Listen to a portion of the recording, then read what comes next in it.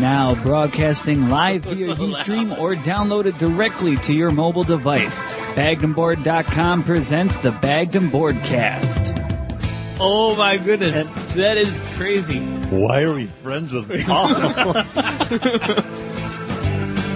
I'm glad I didn't get slapped. I'm glad your mom isn't here.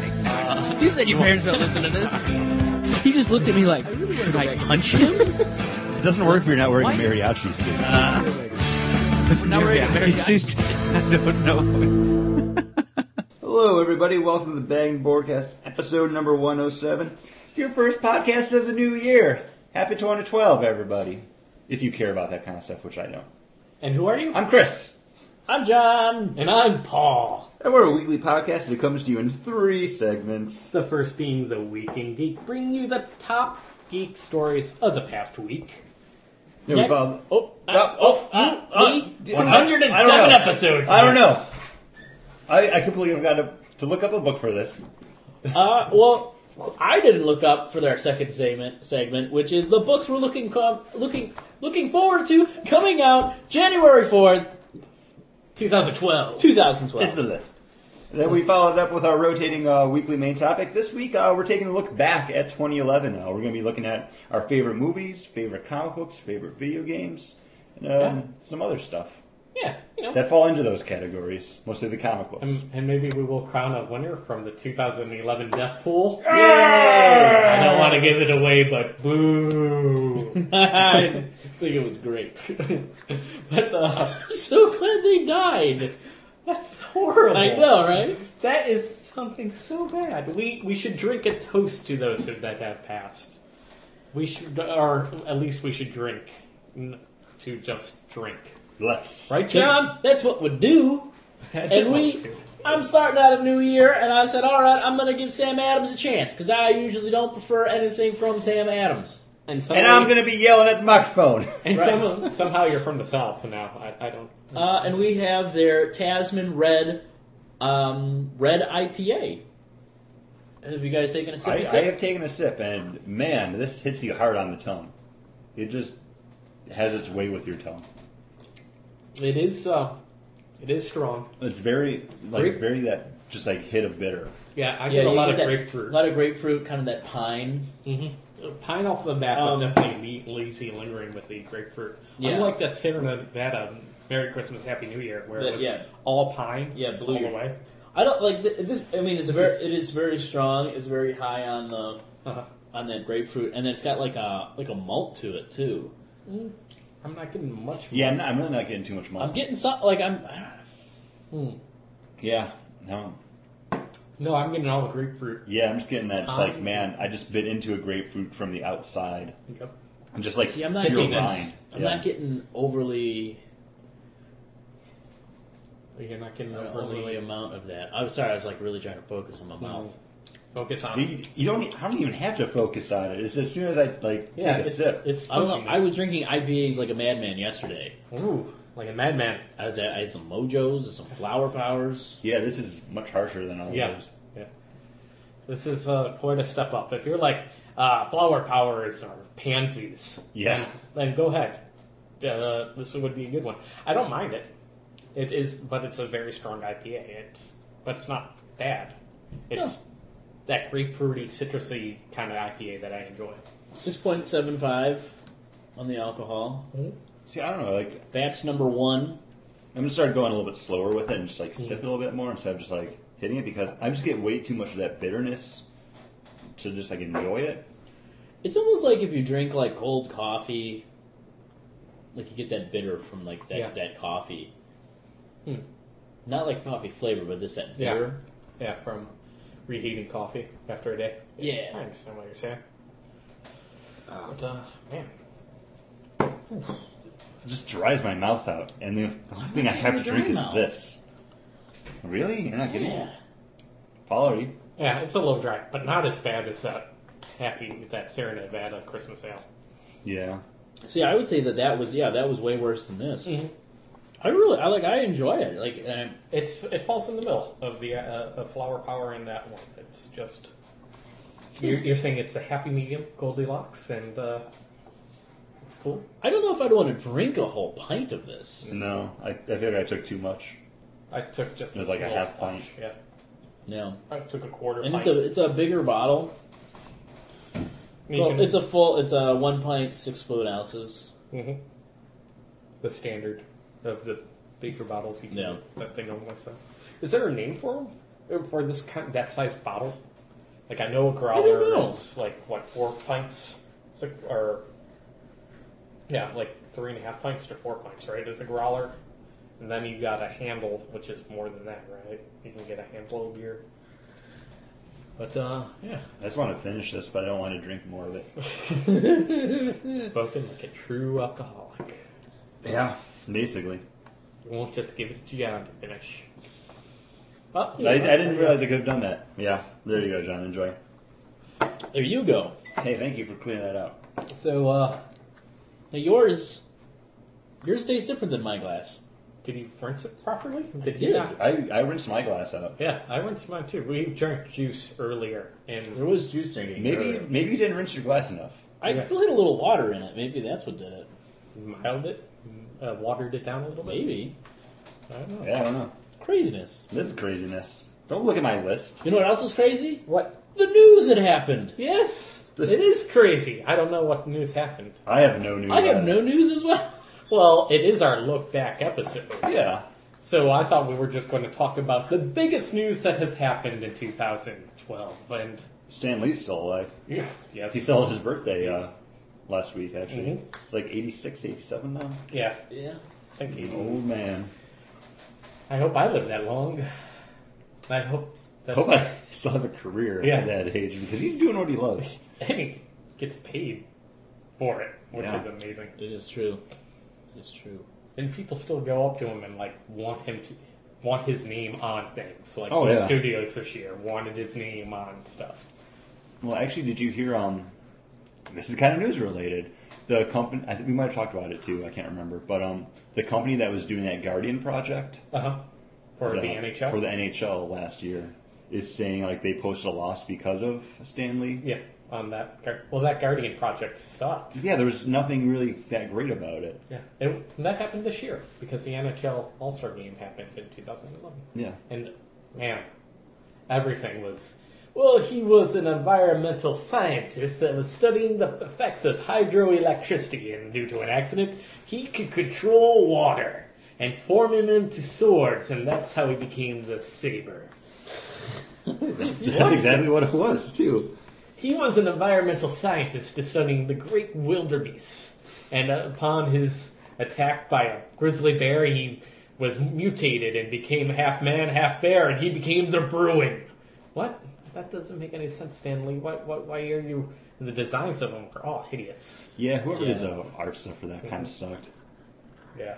It's true. It did. I mean, you can't blame Stanley too much because I mean he's making up characters based on the team's logo. Like Yeah. what more do you want? Oh, you could just it's Saber Man. He's a saber-toothed tiger who's got saber swords, and he's gonna chop you in half. Well, the saber-toothed tiger he did for the Nashville Yeah, there's Predators. the Predators. Because they found a skeleton of a saber-toothed tiger in Nashville, or outside of Nashville. That was exciting for Nashville. Yeah. Biggest news out of Nashville. But I think the biggest news, of course, was the DC relaunch. It was. Yeah, it was huge. We did have how many episodes devoted to the DC relaunch, and we will probably have episodes devoted to it again in 2012. You have to. It is. It's a really big news, and I mean, the other thing is, it's not something that was announced, and you. A lot of times they announce something, and there's a build up, and you're waiting for it to happen. It was kind of like, oh hey, yeah, in a couple months, this is what's happening. 3 months. In You know, 3 months. This is... and total relaunch and total wiping the slate clear of years of comic book history. Now, here's the question I posed to you guys. If Marvel was to do the exact same thing, relaunch everything, new continuity, number ones, They did. would you be... Well, The Ultimates. yeah, but I'm talking like Marvel Universe proper, just like DC did. Is that something you would pick up? Do you think we as the Bag and Board cast would? I think we would. Just to do it. Because we kind of did with the X-Men relaunch. Yeah. Kind of like what they did with the Schism and then the relaunches of both Uncanny X-Men going to a #1 and also Wolverine and the X-Men being relaunched. And I know other books will be getting new #1s also. And also, like, the Avengers, remember the Brian Michael Bendis, like, the Avengers Disassembled to, the new Avengers? Was basically a relaunch of the Avengers. That's a whole new... And same thing, everything out of House of M. Mm-hmm. With kind of a relaunch. Yeah. Losing X-Men, having them now be in this world without any mutants. Yeah. I think that they do it, but they do it without it making... Well, they do it more like with branches. Yeah, it's like, okay, X-Men, like Avengers. I'm talking everything straight fresh. Well, I'm saying we would probably cover it because we have talked about it, and those were the books that got us excited for Marvel back in the day. Yeah. Those relaunches. And honestly, when it seemed cool up until you realized New Avengers #1, there was the whole thing about, the Skrulls are going to attack, and it's been there, but it took 3 years for it to actually happen and play out. Yeah. See, I don't think Marvel has to do that because they do it already. I think they do need to do that with everything. Like we were talking about DC not really needing to do it because they did it so many times before. Infinite Crisis, the Superboy punching the wall. Yeah. Flash, I think Marvel just needs to do something to reinvigorate it. Yeah. Like, I don't know, like their entire line. Don't care too much about it. And like when they do something like the X-Men stuff, it's like cool. And then they put shitty artists on the book that I want to read and I don't buy it. Which book? That was the Uncanny one with Greg Land coming back onto Greg it. Land coming back in, yeah. But I enjoy Wolverine and the X-Men more, and that is saying something because I hate Wolverine. And it's a book that I wanted to buy, but I felt like if I was buying one X-Men book, I should buy the other one. I don't feel that way. See, that's just me. I just need one X-Men book. I have that X Factor. I have that collector's thing, because I want to see what's happening with the other side. I want the blue and the gold teams.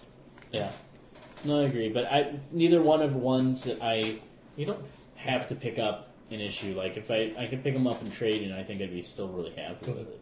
You don't have that with Justice League though. You don't pick up all the Justice League books. You don't pick up International and Justice League proper and Justice League Dark. True. But I think at some aspect that those books they're self-contained in their own kind of world, right. Where the two X-Men books are the team just split and they've become two different things, and here is what they're doing. This is what Scott's doing with his team, and this is what Logan's doing with his, where you want to see how they're going to differ and how their plans work separately from the others, and when are they going to cross over? Or when are they going to have that moment where somebody on their team's going to be like, Screw you, I wish I'd gone with Wolverine. I don't trust you anymore. I don't like what you're doing. Or vice versa. Like, I can't teach here. I can't do this. You shouldn't be doing this. I've got to go back to Scott. Mm-hmm. Like, those are interesting moments of those characters. And I think they're actually doing something where it is interesting in the X-Men universe. Mm-hmm.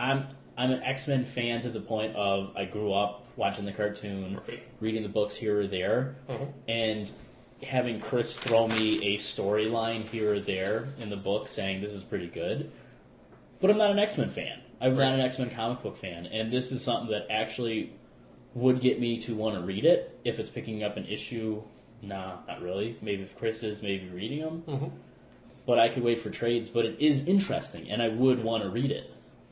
So, Chris, yes. Right now I'm picking up Wolverine and the X-Men. Yes. And you can't stand Greg Land. So I cannot stand Greg Land. I will pick up Uncanny if you want to start picking up Wolverine, and then we can switch off. I'm okay with doing that, actually. Okay, cool. That way, yeah. So I'm only willing to pay for one X-Men book. I would pay for two, but not with Greg Land. I will read it, but yeah. Okay, I like this idea, yeah. All right. Have you picked up I will reap the benefits of you both. You can read both of them. Have you picked up any more of the Wolverine stuff? Okay, because I haven't read any besides the first one. Okay. I think I have both 2 and 3. I might have missed 2, but I know I have 3. Okay. But, we're talking about does Marvel have to do something? More than likely because of their sales numbers that have come out after the New 52, with DC getting as much as 67% share of the market during, I think, was it November? Yeah. I might be a little bit off with that number because they change, as things get returned. But yeah, DC, it's been quite a boom. Like they've closed the gap a little bit though, because I know Yeah. it was like a bigger break between the two companies, but yeah, I mean DC's still kind of running it. Yeah, they're still number one. Which I mean, yeah, that's good. I mean, there's some crappy books at DC, but I'm glad that it did give enough of a boost that it's kind of shaking some stuff up. Mm-hmm. And I'm glad it's not just a Marvel versus DC thing, that the sales numbers for comics overall from this year to last year have actually increased. Oh, that's good. 2011, after the New 52, has been a better year overall for comics than 2010 was. And 2011 was a big down year. Marvel and DC were not selling the same number of books. And, it's you gotta, even for the independents to succeed, you kind of need people going in, and You need people going into shops. yeah.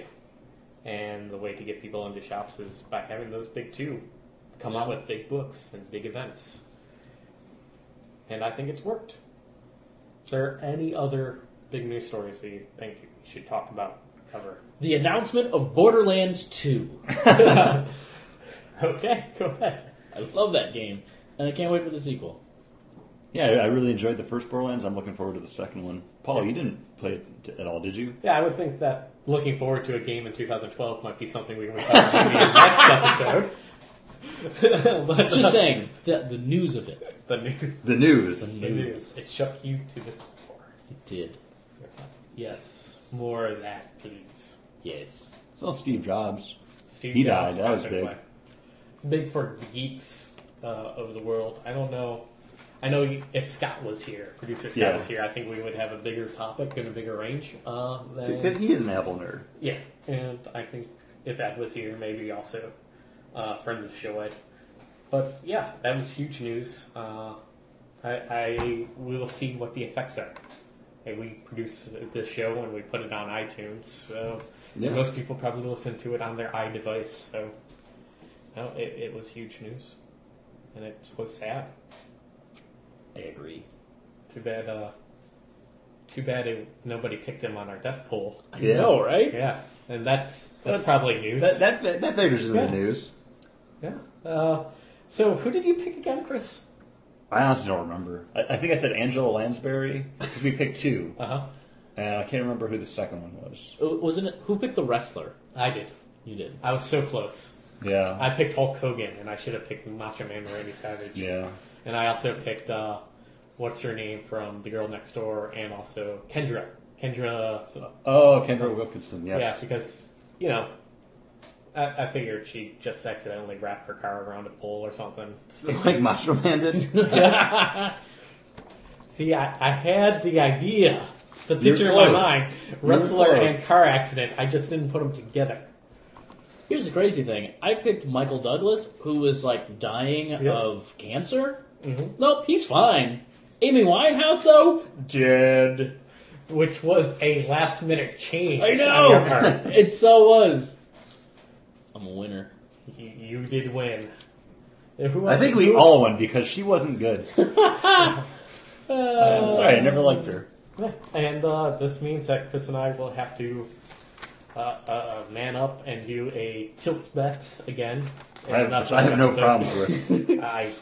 We Paul- know that Paul I have does. a problem with. We can only hope that Paul throws up again. Yes. Hope. What we It's should do, basically guaranteed. what we should do is make sure that he drinks normally, and then be like, "Oh yeah, and remember the tilt," and Oh. then force you to do it at the end. Ugh. Oh, The fans won't be there to enjoy it at the No, end of no, the show. it'll be on the show. it'll be in the show. It will be there. But guys, look forward to us picking our next batch of winners, losers, in our death pool in our next episode, where we'll be doing our 2012 look ahead. And speaking of looking ahead, let's look ahead to next week and pick our books for the list. Yay, comic books. Yay! Did you need to pause here? No, I'm good. Yay, I'm good. I'm good too. So, Chris, if you're so good, why don't you start? I'm so good. I'm great because I'm gonna say the book I'm picking. I'm really looking forward to because I always have. Every time it comes out, it's Huntress number 5 or 5. Yeah, You're 5 right, from 5. DC Comics. I wonder if Chris is going to pick this. Of course, I wrote it down. I just went. You should have just. I see it right on there. Psychic paper. I've been watching a lot of Doctor Who. Paul just held up a blank piece of paper. I've been enjoying this book. I've never really enjoyed Paul Levitz as a writer until now. Right. Could be because I've just read stuff sporadically here and there, And like his Legion crap. Yeah, done Legion for the past forever years. But it's great. Marcus Toe's still knocking it out of the park on art, and it's really cool. And until they come out with Avengers Children's Crusade number 6 or 7 or whatever they're up to now, I can't pick another Marvel book. So Huntress. Not even Captain America or Daredevil? Possibly Daredevil, but I don't know. Every time I go look at Marvel's shipping list, that's the one book that I'm looking for is Children's Crusade because I wanna see that. I think they're up to 7 or 8. Yeah, it came out so bizarrely. Like I have no idea. There's only supposed to be 9 of them, and I don't know. I'm just waiting for trades on that. Yeah, now. I'm probably gonna have to go back and just buy all the other Young Avengers books, so I can reread them until it comes out. But Paul, how about you? You know how we were talking about X-Men books being relaunched? Yes, you and did. how I said that I would only buy one X-Men book? Yes, you did. Well, I'm going to clarify. X-Force, Uncanny X-Force, I've heard great things about being written by Rick Remender. Yeah. Unfortunately, Marvel.com does not list the writers or the creators on their website. Yeah, that sucks. I hate how they do that. So there's going to be an X-Force number 1 coming out. Is it being written by Rick Remender? It's a relaunch of the title. I know he just finished up his basically Archangel kind of storyline, which I heard great things about. Very excited to pick up this book. But I'm not sure if it's actually that book or if it's something completely different because this is also dealing with the Age of Apocalypse, which he was dealing with in the run that he was doing before. So if Uncanny X-Force number 1 is written by Rick Remender, I'm picking that book up. And if it's not, Then, what's your pick? Action Comics number 5. Oh, that's a very good book. It's delicious. And I'm going to be picking up a favorite of mine, and that's Eric Powell's The Goon. What? He's back? Yep, he's been back. I think he's on every other month he puts out an issue because he writes and draws everything himself. And number 37's coming out, and it sounds fun. And as always, I thought the Goon was doing the same thing like Mike Mignola was doing with Hellboy, where it was just a bunch of he would release miniseries. He would come out and just do 1, 2, 3, 4. He kind of really ended the big overall storyline that was the Goon, and now he's just basically doing like fun issues. Like he put out him, the Goon, and the detective from Criminal Macabre. They had a story together. He had the guy who wrote, was it Milk and Cheese? He came in. He wrote an issue. Like he's just doing fun things now with different writers and just telling fun stories. And yeah, they've been a blast. I enjoy his sense of humor. And I love the art. So they're not one shots, or they are one shots? Kind of, yeah. I think at this point, there's not been anything that like, in 3 issues down, that character might pop up again just because they're fun, but no overwhelming huge story arcs. Just fun standalone things. It's weird that it would be number 37 then. Like I know what they're doing with Hellboy is like the Cinco de Mayo issue. It was just a standalone. It was Hellboy and something. Those Hellboy and Cinco de Mayo or something. Those the Spanish vampire hunters, the Lucha Libres. Yeah. But, I'm just surprised that he wouldn't take that kind of marketing approach. I think people just want those issues, and he just wants to just keep going with it as a series. Who knows if he's got a big story arc coming up? Who knows? Yeah. He does. I don't. I don't know about this beer that we're about to drink either. I don't know either. And we have the Third Voyage, another Sam Adams double IPA this time, same size bottle, and they're bringing different regions of hops. And you're going to be looking for a citrusy, earthy, and full of bold character IPA. And I don't like it. See, I like this more than the Tasman Red. Like, See, I would take the Tasman Red over this. I get that a little bit of that grapefruity bitterness, citrusy. I do get that kind of earthy kind of, the other hop flavors in it. This is definitely a more well-rounded. Like, you definitely feel like there's more than just one kind of hoppy flavor going on in it. Yeah, but it's definitely it does have some character. It does. I don't like how it sits on my tongue, and it makes me real. It makes me salivate a lot. It's puckery. I don't know. I prefer this. I mean, it's like you just feel it like on the back of my throat. Yeah, a little earwaxiness. Yeah, like that it's bitter. It's like the that bitter. I don't know. I really enjoy this one a lot. I like your drawing, guys. It's me and Doctor Who. Oh, I thought it was Tintin and Doctor Who. But no, it's Chris Roy and Doctor Who. It is. It's a very short Christopher Roy. I'm standing in the background. Oh, okay.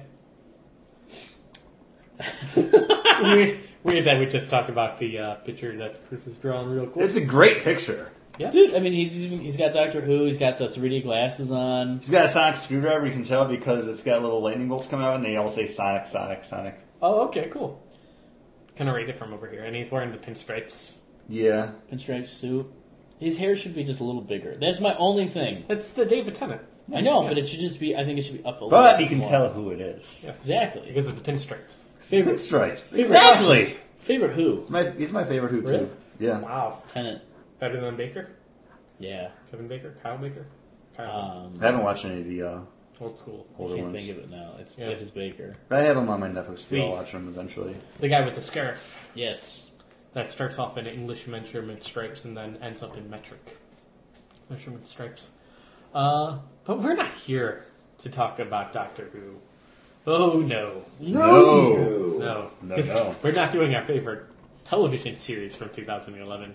No. We're essentially a comic book nerd podcast. We are. And maybe we should have, but I don't watch enough TV. Yeah, neither do I. Yeah. No. Yeah. Even though Sherlock would make the list. Sherlock was definitely. See, I haven't watched any of that yet. I haven't. It's on my Netflix. I haven't seen enough Matt Smith, Doctor Who, to say it. He's good, but there's something. Tennant just nails it. Yeah, I agree. Yeah. So if you're looking for TV talk, this is kind of what we got. You know, of course, Parks This is and kind of Rec. what we got. Yeah, this is all we got. Parks and right Rec, now. a series that we found out about in 2011 Mm-hmm. is Misfits. Misfits is great. That's a great TV series from the BBC. Mm-hmm. Check it out. On Look, Hulu don't point at Plus. me. Ah, Stop pointing. It just came out on Hulu Plus here in the States. yes, and Yeah. they're starting to deliver us episodes from season 3 as well. Oh, not Deliver You from Evil, but Deliver You season 3 episode. Yes. Very cool. So there's our TV talk. Yeah, we brought it. So what we do every year is we all write down three of the top Is movies. that what we do every year? Yeah. Well, video games. We did the first year. We did the bracket, just real quick. But we didn't play any of the like most of the games on that bracket. Yeah. Yeah, there's a Sure. lot of like what we would like to play. Yeah. We wish we played. We can still talk about those things, but movies. We write down our top 3 movies, our top 3 video games, and our top 3 ongoing comic book series. And first, the number 1 gets 3 points for being picked. Number 2 gets 2 points. Number 3 gets 1 point. Whichever. So if there's doubles each of on the list, you know, they add up to more points, and we'll be crowned. We'll come up with the top 5 video game, movie, and comic book series of 2011.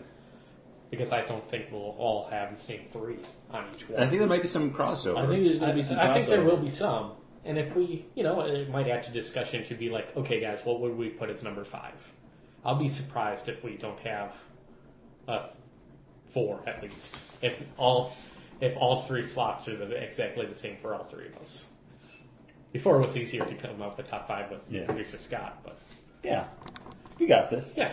We So can do it. So what do we want to start off with?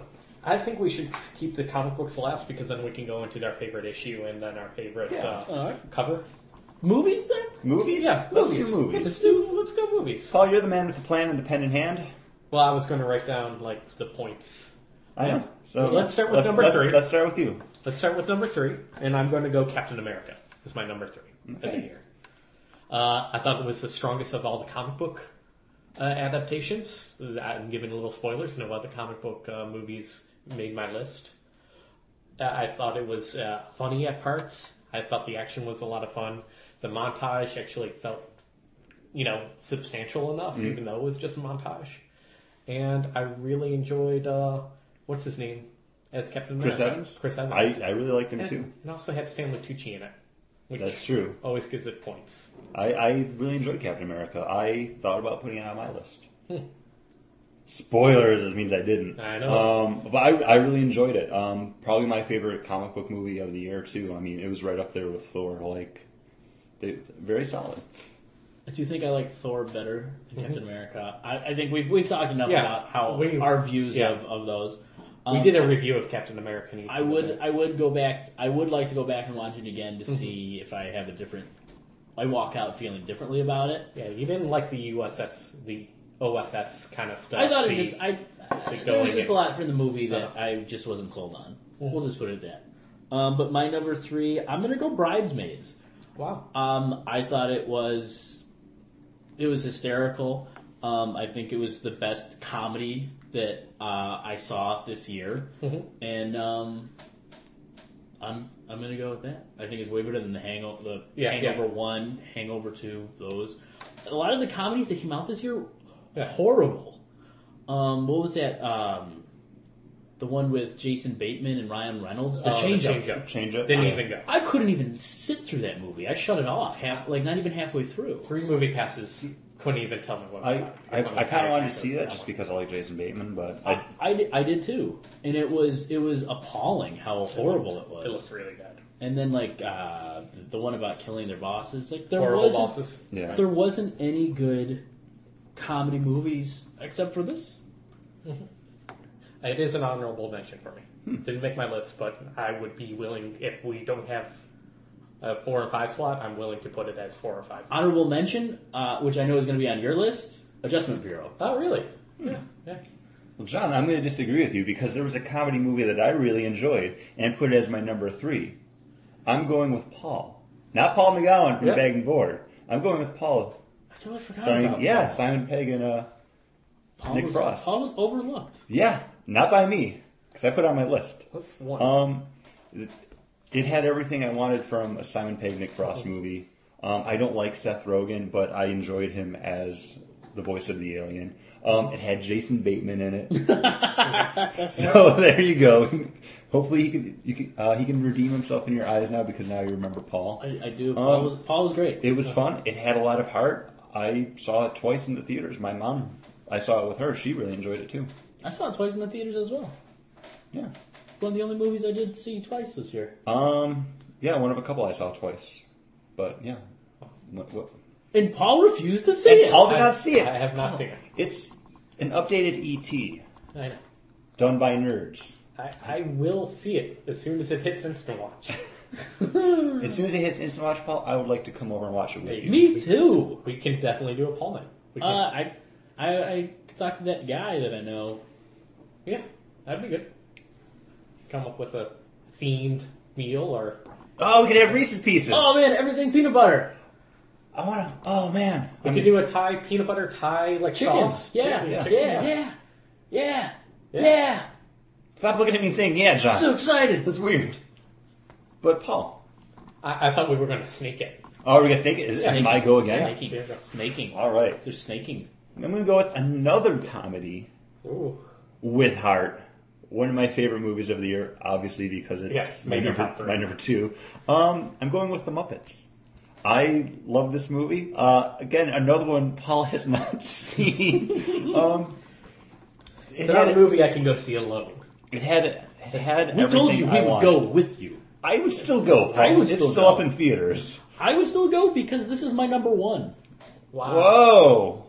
Just threw it out there. I figured this way we can both talk about it. Okay. Yeah. Everything I wanted out of a Muppet movie. Could have just teased it. Me? You know what, Chris? I really love this movie. It's definitely a top movie for me. I'm not lame, so don't do that. Oh, okay. Oh, that's what I would do. So I guess I'm lame. I really enjoy Jason Segel. I love Amy Adams. Fun. There's nothing bad I can say about this movie, and it really is the movie that I was excited the most for seeing. Like, I thought I was excited for Green Lantern. When I finally was getting ready, it was a couple days before, I had a countdown going. It's like, I can't wait to see the Muppets. I saw it opening night. I just loved it so much. My dad was like trying to be jokey about it, and I had to turn to him and said, "You're ruining this for me." And I totally just felt like a kid again watching the Muppets for the first time. And I absolutely love this movie, and that's why I made it my number one, because nothing could compare to how I felt before, during, and after that movie. Nothing can compare. So all the girls that have ever had sex with John, sorry, doesn't compare. No. Doesn't compare. Does not compare. They're all frowning anyway, so it's fine. They say, yeah, the Muppets was better than any. Sorry. Does that mean? Too mean? Who's Little Meatball? Sorry. Going for more funny than mean. Yeah, overshot it on me. Because you're never funny to begin with. Funny or mean? That was a little mean. That was mean. So I feel like I'm funny sometimes. So you are. Paul. You already gave up your number one. Because you give it up easy. So yeah. So that was your discussion pick. So Paul, what was your number two? My number two, of course, is John already mentioned it. It's The Adjustment Bureau. One of the only movies. It was actually the only movie I saw in the theater more than once. Both times went for free.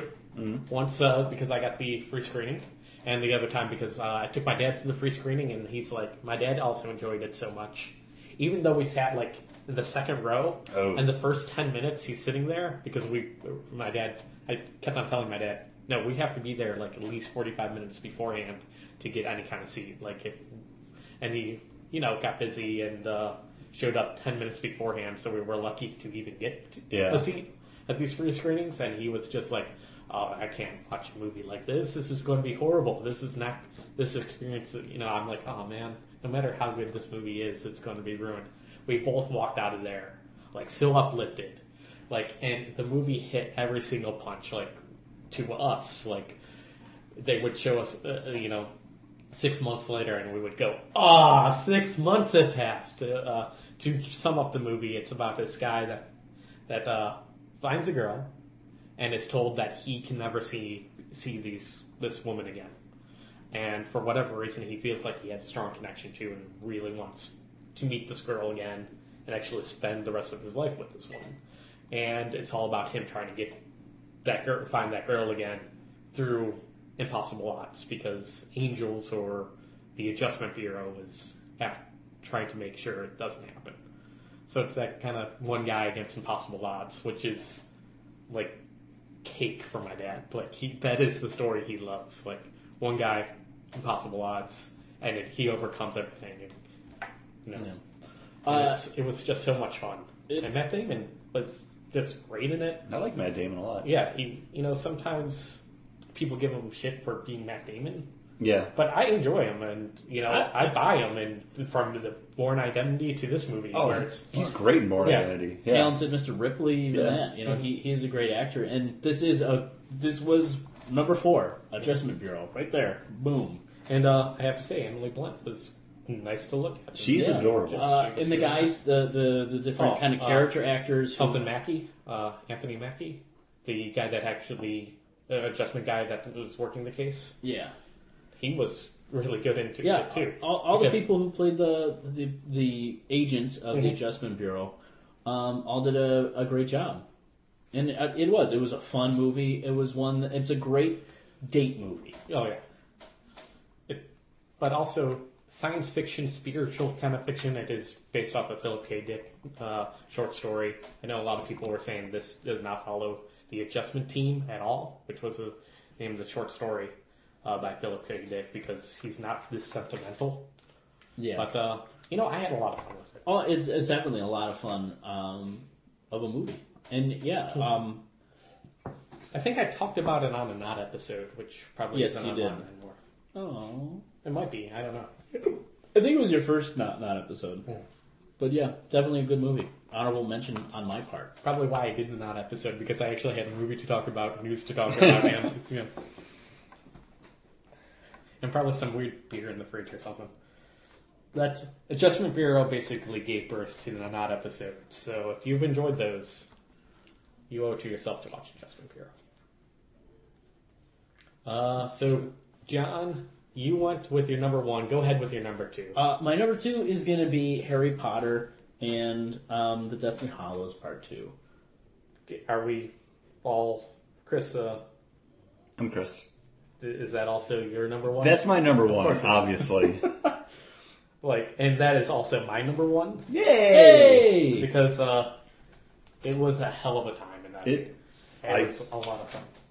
I'm a Harry Potter nut. I think it's obvious at this point now to everyone that knows me and listens to the podcast. This is the first year in 8 years that we're not going to have a Harry Potter movie in theaters, and that's really sad for me. Because I always look forward to those. One of the movies that I always want to see. Not to say there's not stuff coming out this year that I'm looking forward to, which you'll be able to hear about next week on episode number 108. Mm-hmm. But man, you know what? They always change stuff from the books, but I'm more than willing to look past all that. I don't like the stuff that they cut out because I want more of the story. Mm-hmm. But just as it stands, this fantastic movie. I wish you knew somebody that has it on Blu-ray.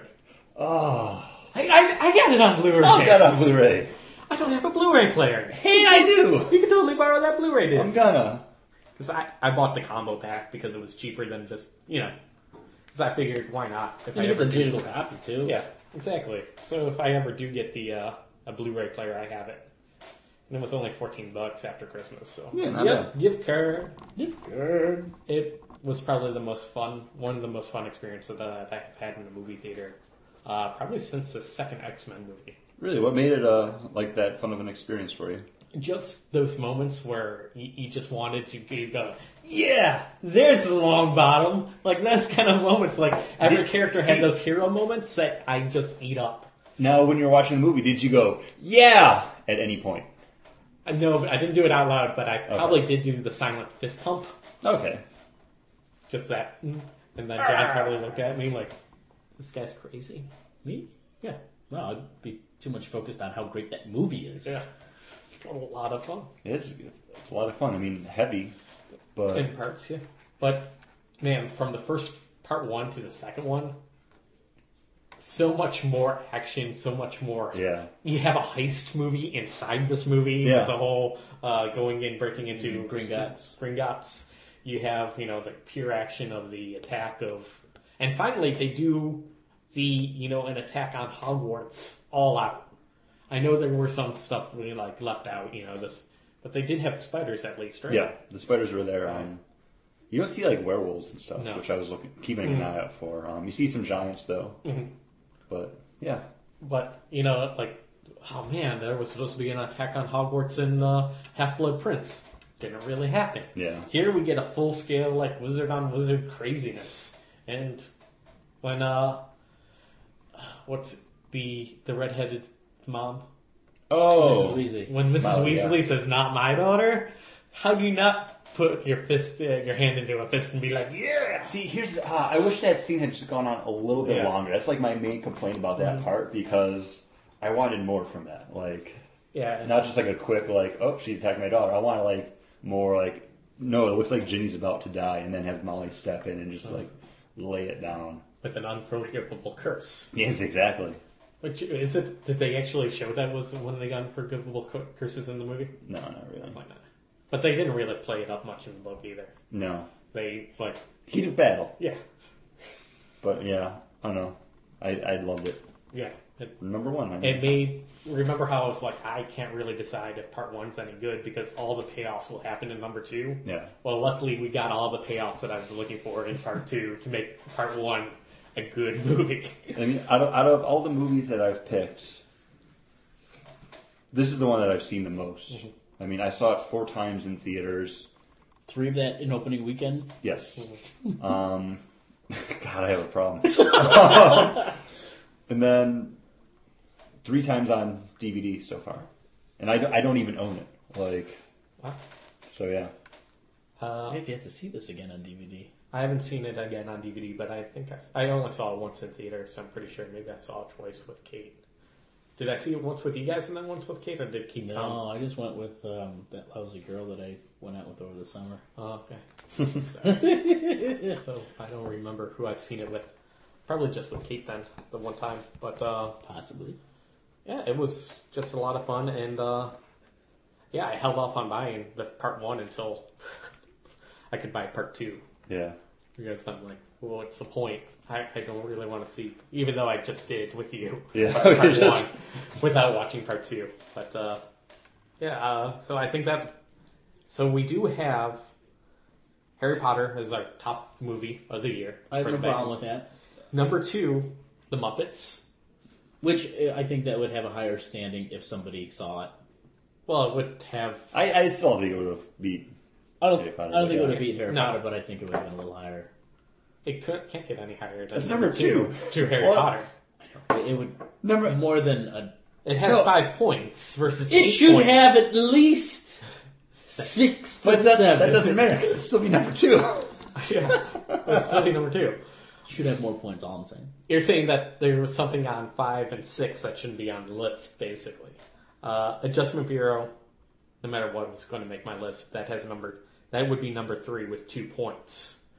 Number 4 and 5, 3-way tie between Captain America, Bridesmaids, and Paul. So what do we want to make number 4, and what do we want to make 5? Definitely Paul, because if I had remembered about Paul, I would have voted So for that's that. number 4. So that's number 4. So 5, Bridesmaids, or Captain America? See, I didn't see Bridesmaids. I'd like to. Uh-huh. I really enjoyed Captain America though. So no, that one gets my vote. I have seen Bridesmaids twice. On second viewing, it doesn't hold up as well because the jokes are kind of like you need them that one time, and they play really well that first time, and then that second time it's like, yeah, Did you see Captain America twice? no. Did you go to see Bridesmaids again because you liked it so much the first time? Went to see it the first time for free with the screening, and went to see it because it was at the drive-in with the Hangover Part 2. So that was the main no. Hangover 2. You went just to see the Hangover Part 2? No, we're like, well, the Hangover we liked, so we might as well see the Hangover Part 2, and if it sucks, at least we get to see Bridesmaids again. But by the middle of Bridesmaids again, it was like, 12:30 at night, and Kid and I were like... And you probably were just like, wanna oh go? my gosh, we just sat through Hangover Part 2. Yeah. Is it time to go? And all the while we were like, man, Bridesmaids is such a better movie than this. Yes. So, Bridesmaids, number 5, or Captain America? You make the call, Chris. See, I didn't see Bridesmaids. I unfit You've to make seen this both, call. Paul. I've seen both. Since I put Captain America on my list over Bridesmaids, And I put Brides. it was the fight that I had already. I'm like, Then put which Captain one? America. I don't give a shit. Seemed like you did. I don't. Seems like you. Okay, I so don't. I don't care.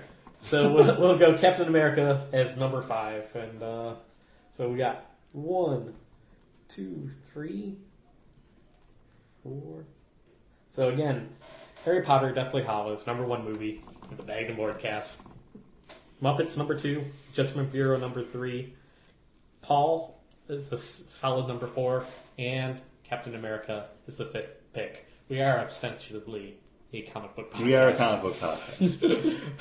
For Green Lantern not to make your list is really surprising for how much you seem to enjoy coming out. I did really like it, but I think, Yeah. I was looking for different kind of things. I had Muppets, I had Harry Potter, and I think Harry Potter, I looked for movies in the summer movie bracket, Yeah.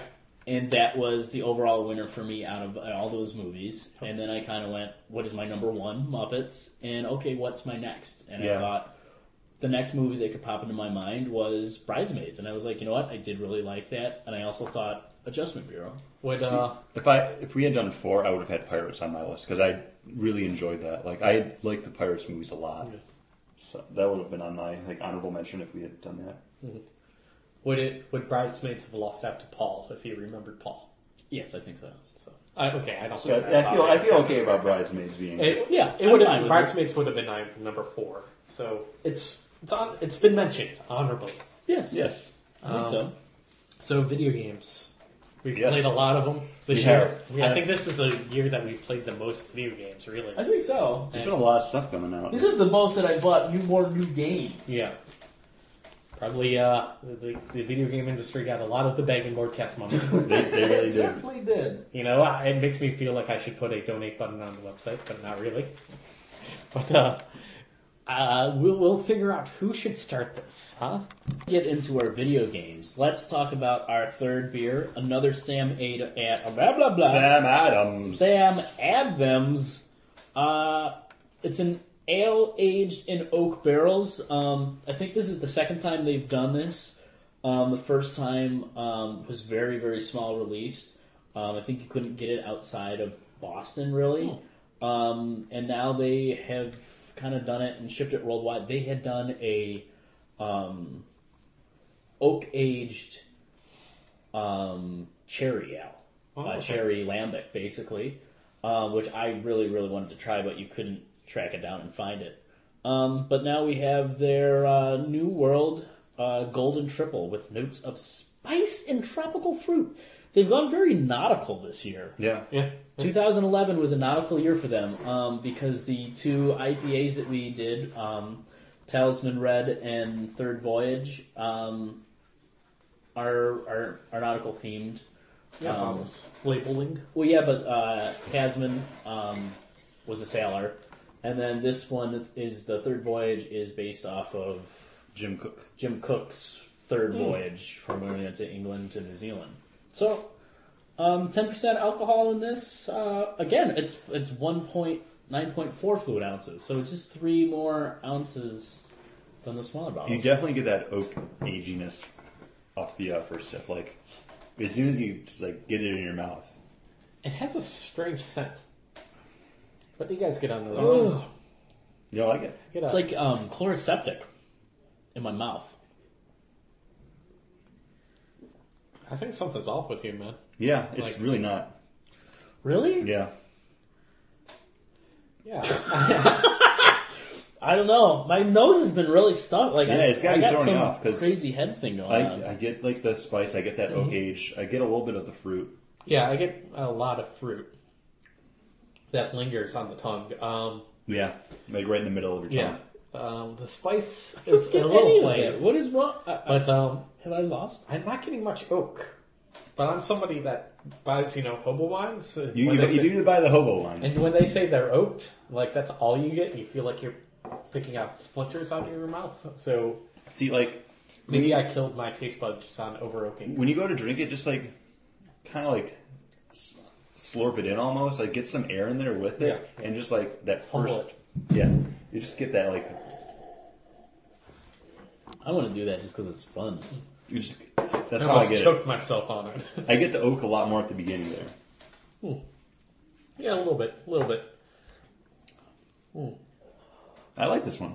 Power rankings? Power This rankings. is something from 2010. Honestly, I'd go the New World, Third Voyage, and then Tasman Red. I'm going to go Tasman Red, Third Voyage, and then this one. I'm going to go New World, or the Old World? What is New this? World. New World. Okay, the New World, then Tasman Red, and then Third Voyage, in the order that we have it on the table. I really do enjoy this one. Yeah, I think it's different. But it's not something it would have to be like the only craft beer on the list. It tastes similar to something else that we've had, and I just Yeah. can't place it. Exactly. I don't remember if it was like the Trogs or something, It could have been a Trogs one. but I like it. Yeah. You know what I liked? What? My number 3 on my video game pick. Okay. And that is going to be Batman Arkham City. There's not enough I could say about this game. All 3 games on this list I love them. I sat and I played crazy amounts of them this year. But this one was just that one that, to me, at this point, the other games I've put more time into it. The one I've gone back to play, second round, different version, different character. And, but Arkham Arkham City was great. It had everything a comic book fan would want in a video game. I think it's the best comic book video game made at this point, and I loved it. I loved everything about it. I loved getting every single Riddler trophy, doing every single side mission, doing as much as I could in that game. It was such... Arkham Asylum was a good video game. And what they did with this one just made it better. Like the Riddler trophies, like instead of them just being kind of around and you having, or in like a little cubby hole that you had to use one of your gadgets to get at, like they were actually kind of puzzly this time. Like when I told you, you kind of have to glide over it and then slam down for it to go up, like a like test your strength kind of carnival game. Yeah, like those things were really fun to figure out. Or when we were like, dude, how do you do this? How do you do this? Yeah, how do you do it? No, you can't do it like that because when you hit the button, this happens. Yeah. And then it's like, well, I had to look online. Yeah, you had to zoom in on each one of them. Yeah, and it was those kind of things where it was some of those puzzles were so puzzling you had to go. They would keep me up at night. I can't do it. And then Chris on his birthday gets a text from me that just says the Riddler is bullshit. Like they've not only were the Riddler suicide, those rooms were awesome. I really enjoyed the rooms them. where you had to pick up the hostages, but the actual death traps, I was kind of upset that there was only 2. Like the rooms that had like the 3 Riddler trophies in that were designed to be death traps, and you had to use all your gadgets in order to survive. I like that. I wish I had done more of those. Yeah, but those were the things. This was actually my number 2 pick. Arkham City. I really liked it. Oh, it's one of the best games of 2011, if not the best. Yeah. At least number 3. At least number 3. But Paul, what was my number 3? It's probably on all of your lists, and it's probably a lot higher. And I have such a hard time picking it. It's just that I've given it so many hours of my life right now. I'm like 66 or 67 hours in. It's Skyrim. But it feels like I was talking about Batman, where it seemed like Batman took a lot of the ideas and just made them so much better. Mm-hmm. This one feels so much like all the other Elder Scroll games. Like, I played Oblivion. I know you two guys probably haven't or did not play Oblivion. This was my first Elder Scrolls game. Yeah, if this was my first Elder Scrolls game, I think I would be more surprised and shocked about how big the world is. I think it does things better than Oblivion did. It does feel like a lot more dense of a world. There's a lot more to do. Like, every time you go into town, you get 3 or 4 quests.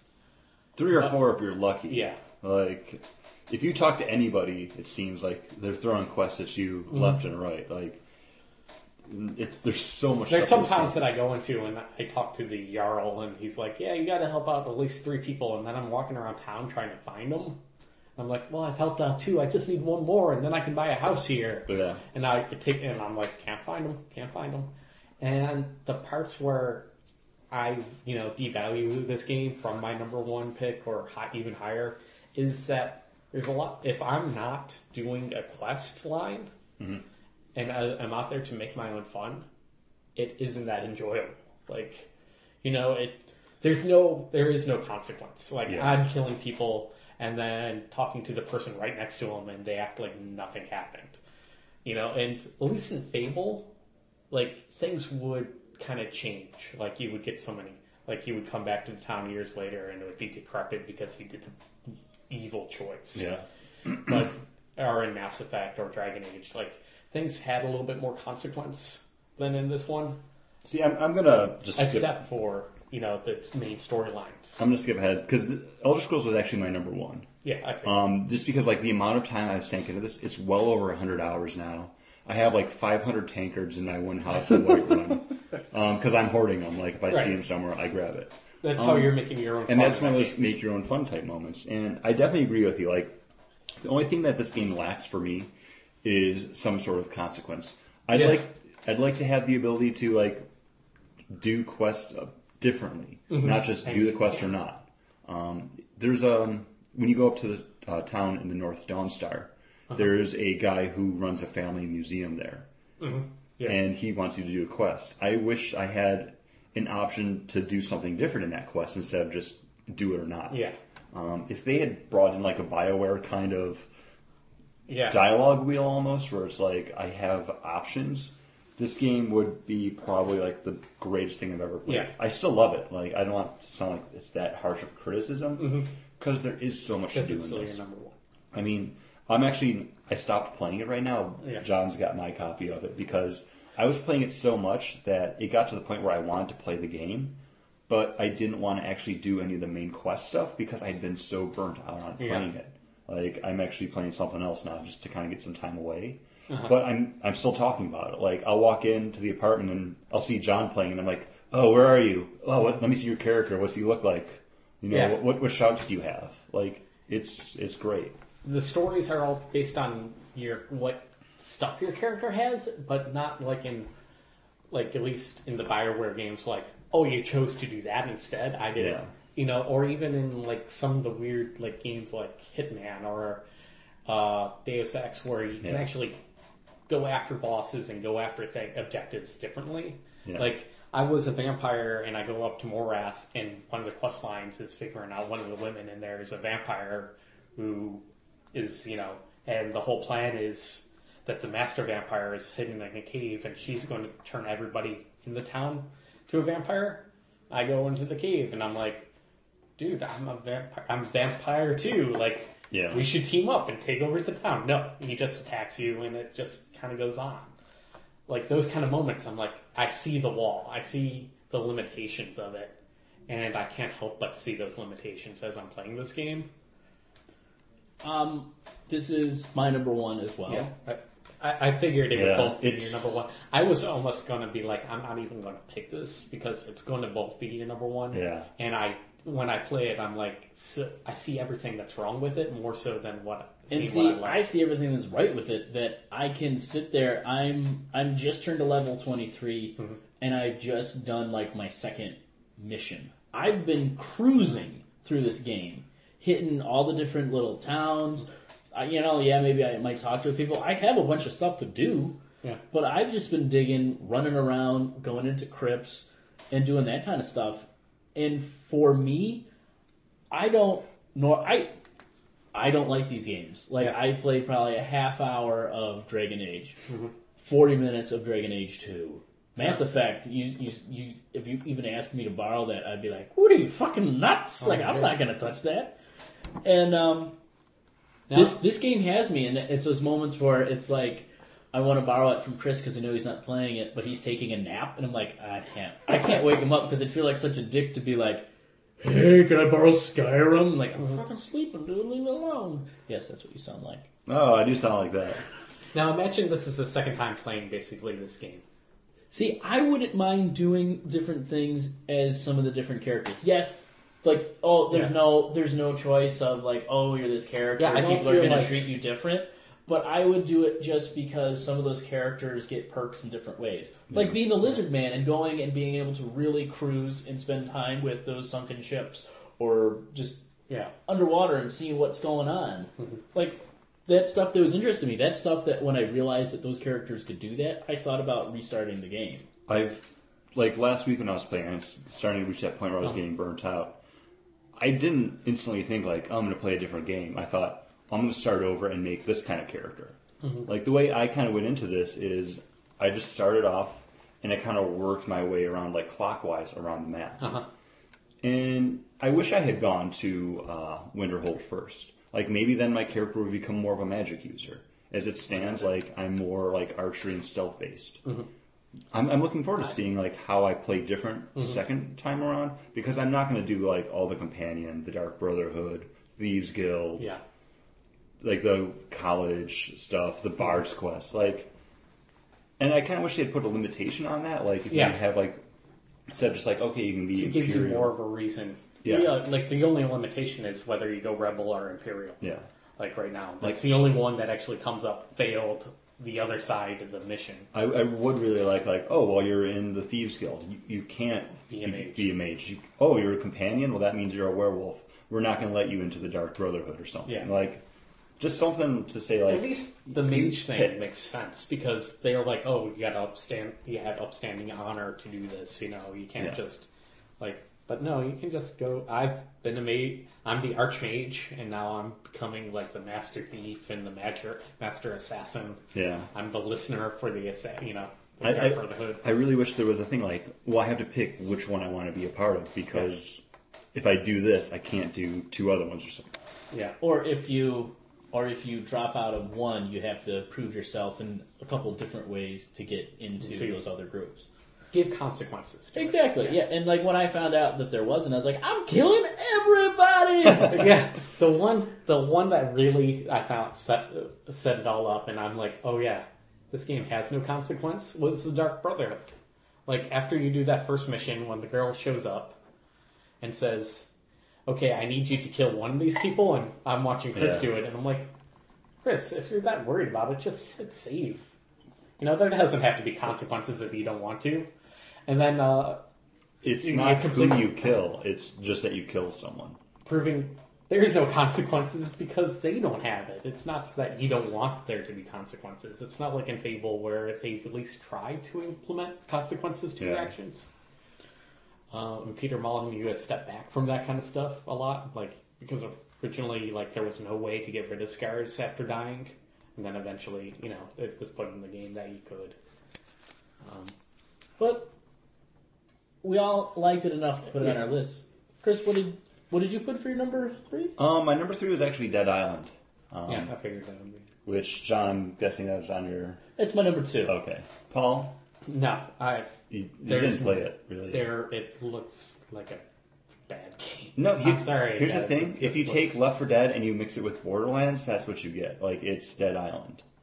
And we've reviewed it before, and I'm going through as my second character. That's your number 2? It's my number 2. This is my number 3. Or no, I'm sorry, my number 2. What was No, your I'm sorry, no, it's my number 3. Yeah. I got thrown off. Yeah. I don't know, I really like this game. Mm-hmm. I enjoy open world games, and this one, it's really good about kind of keeping you on task. Mm-hmm.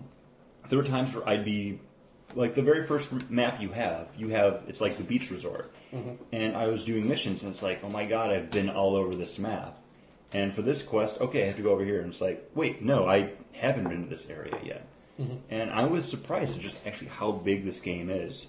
I still haven't finished it yet. I'm only in Act 2.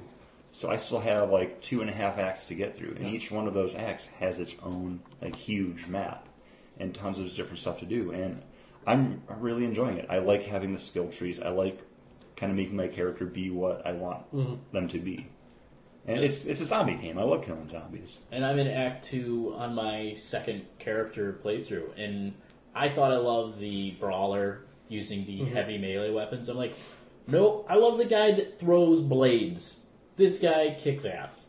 And yeah, I like him now. I'm looking forward to doing the stealth kind of ninja chick and the chick with the guns. I want to check those out. When I wasn't able to play Skyrim because Chris was asleep and it was in his room, this is the game I said, I haven't played this in forever. Yeah. Put it in and was back in that game like you wouldn't believe. And you can easily pick up your character from where you are again and in 2 seconds go, okay, these are all my moves again, this is what I got, boom, killing. Slice and dicing, throwing blades, having boomerang back to me, kicking zombies, taking names, stealing shit, eating granola bars to give myself health, and picking up a gun and shooting people who are trying to kill me that aren't zombies. There's nothing about this game that isn't bad, and I debated... That isn't bad. I debated whether this is 1 or 2. And Skyrim got me because of the game that it is, and that I hate those games. And I usually don't play them, and I can't stand playing them as long as I played this one. That's why I got number 1 for me. It did seem I watched you guys play, and it just didn't grab me. There was parts when you were playing the melee gag that you were a good 2 feet back from the zombie running at you, and you would swing, and suddenly his arm would fall off, and then sometimes you were right up on him, and he would suddenly miss. There were but I wasn't, I didn't have controller in hand. It just looked that way to me, maybe. I think it just looked that way to you, because if you swing and you miss, your stamina drops. Right. and then when you're out of stamina and you get hit by a zombie, like half your health goes and you're on the ground, and then you gotta stagger your way back up to fight. Yeah, and I saw you guys dying quite a bit. Like, you just respawn. But Chris was going up against like a tougher zombie at that point. But yeah, it just didn't seem a game that I would be all that into. I wish I had. I haven't played any of the multiplayer parts to it. Yeah, neither have I. And I really wish I have done that. See, this is a game much like Borderlands where people tell me it's like, no, it's better when you do it co-op. It's better when you do the multiplayer stuff. I love this game solo. Like Borderlands, I enjoy doing solo. I mean, I did have fun when John and I were doing the co-op stuff. But I don't know, maybe it's just me. I'm not a multiplayer kind of guy, and that's what I liked about Skyrim is it's like I have such an open world to go through. I'm still finding new areas. Mm-hmm. Like there's whole sections of the map where I know there's probably going to be like 4 dungeons and a mountain in there that I just haven't been to yet. Like I like having that exploration. But Paul, what were your... My number 2, we're talking about playing co-op and it being a little bit better in co-op, even though having an awesome single player. I knew this was going to be on your list. And, honestly, it's the first one was one of my favorite games of all time. Portal 2. Just a lot more fun, it's a mind-bending, kind of puzzly kind of action that it is. A lot of fun. I was a naysayer when it first was announced. I'm like, yeah, but it was so good because you realized all the things that were happening during that first one. You realized, oh, this isn't just a puzzle game. Gladys is insane and will kill you, and that's the whole point. And that ending of the first one, when you realize and you actually defeat Gladys, I'm like, how can they possibly top that? And it's sheer lunacy. Use that word correctly, because they do. They do top it. It's over the moon kind of crazy, the ending to this video game. And I'm really punning it out to spoil the ending, and I'm sorry.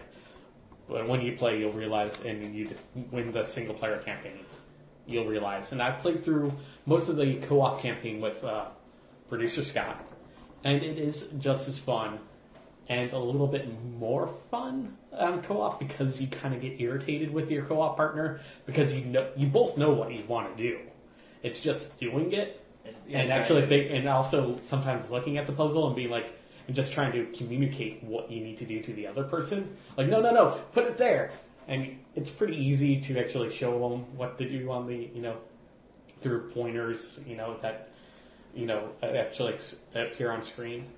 And it's just a great game, single player all the way through co-op. It's a game that I wish I spent more time playing, even.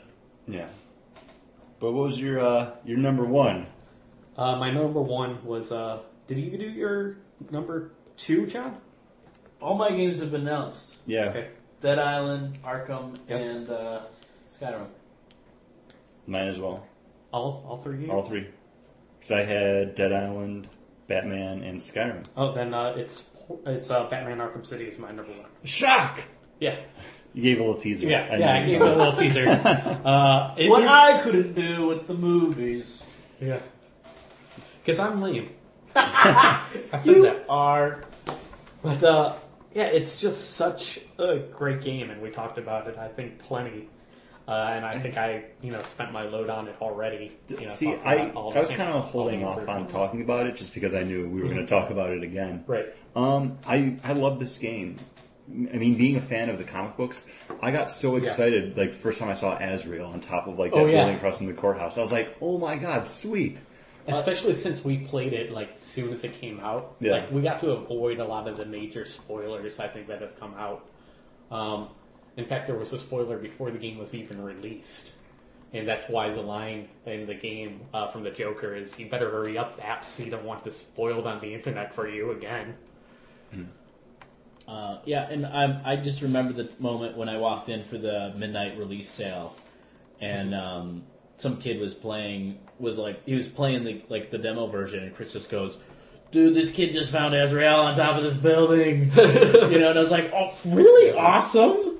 He's like, "What did he say?" He's like, "Come on, tell him what he said." He goes, "Said that he was there and he's watching you. He's watching Batman! You know, it's just like, it's so much fun. And then all those characters, and you're like, holy shit, of course the Penguin would be doing this in this game. It just made sense. Like, yeah, Mr. Freeze would be in the crime lab because that's where the stuff will be for him to be working that stuff. Of course Penguin is going to take over the museum. The steel factory is a little weird. That was kind of weird. But it was right next to the fun house, like the amusement mall kind of place. Yeah, he made it into a fun house, kind of crazy. There's so much stuff in this game, like, it felt so big, and then you realize just, like, how quick you can get around the city. You're like, okay, well, maybe it's not that big. But then when you're going around trying to find all the trophies and the clues, and you're like, wow, there's so much stuff in this. And, like, there'd be things that I would see where I was like, okay, I know this has to be one of the Riddler's puzzles. Where do I have to stand? Like, how do I have to zoom in on this? Like, how do I have to, like, tap the button to show that? Like, oh, yeah, I found this clue. Yeah. I loved it. And there were things that weren't even told to you during the process of the game. Like the numbers and the crypto sequencer. And that just blows my mind that they put it in there. There's stuff like Harley Quinn possibly being pregnant. Like, that it's just the pregnancy test is right next to her old outfit. And it's a Riddler trophy, it's a Riddler clue or puzzle. And it's just kind of there, and there's no mention of it. Like, if you don't look down on the floor next to it, you're just going to walk right by it. If you're just taking a picture of the scanning it just to scan it, you're going to miss it.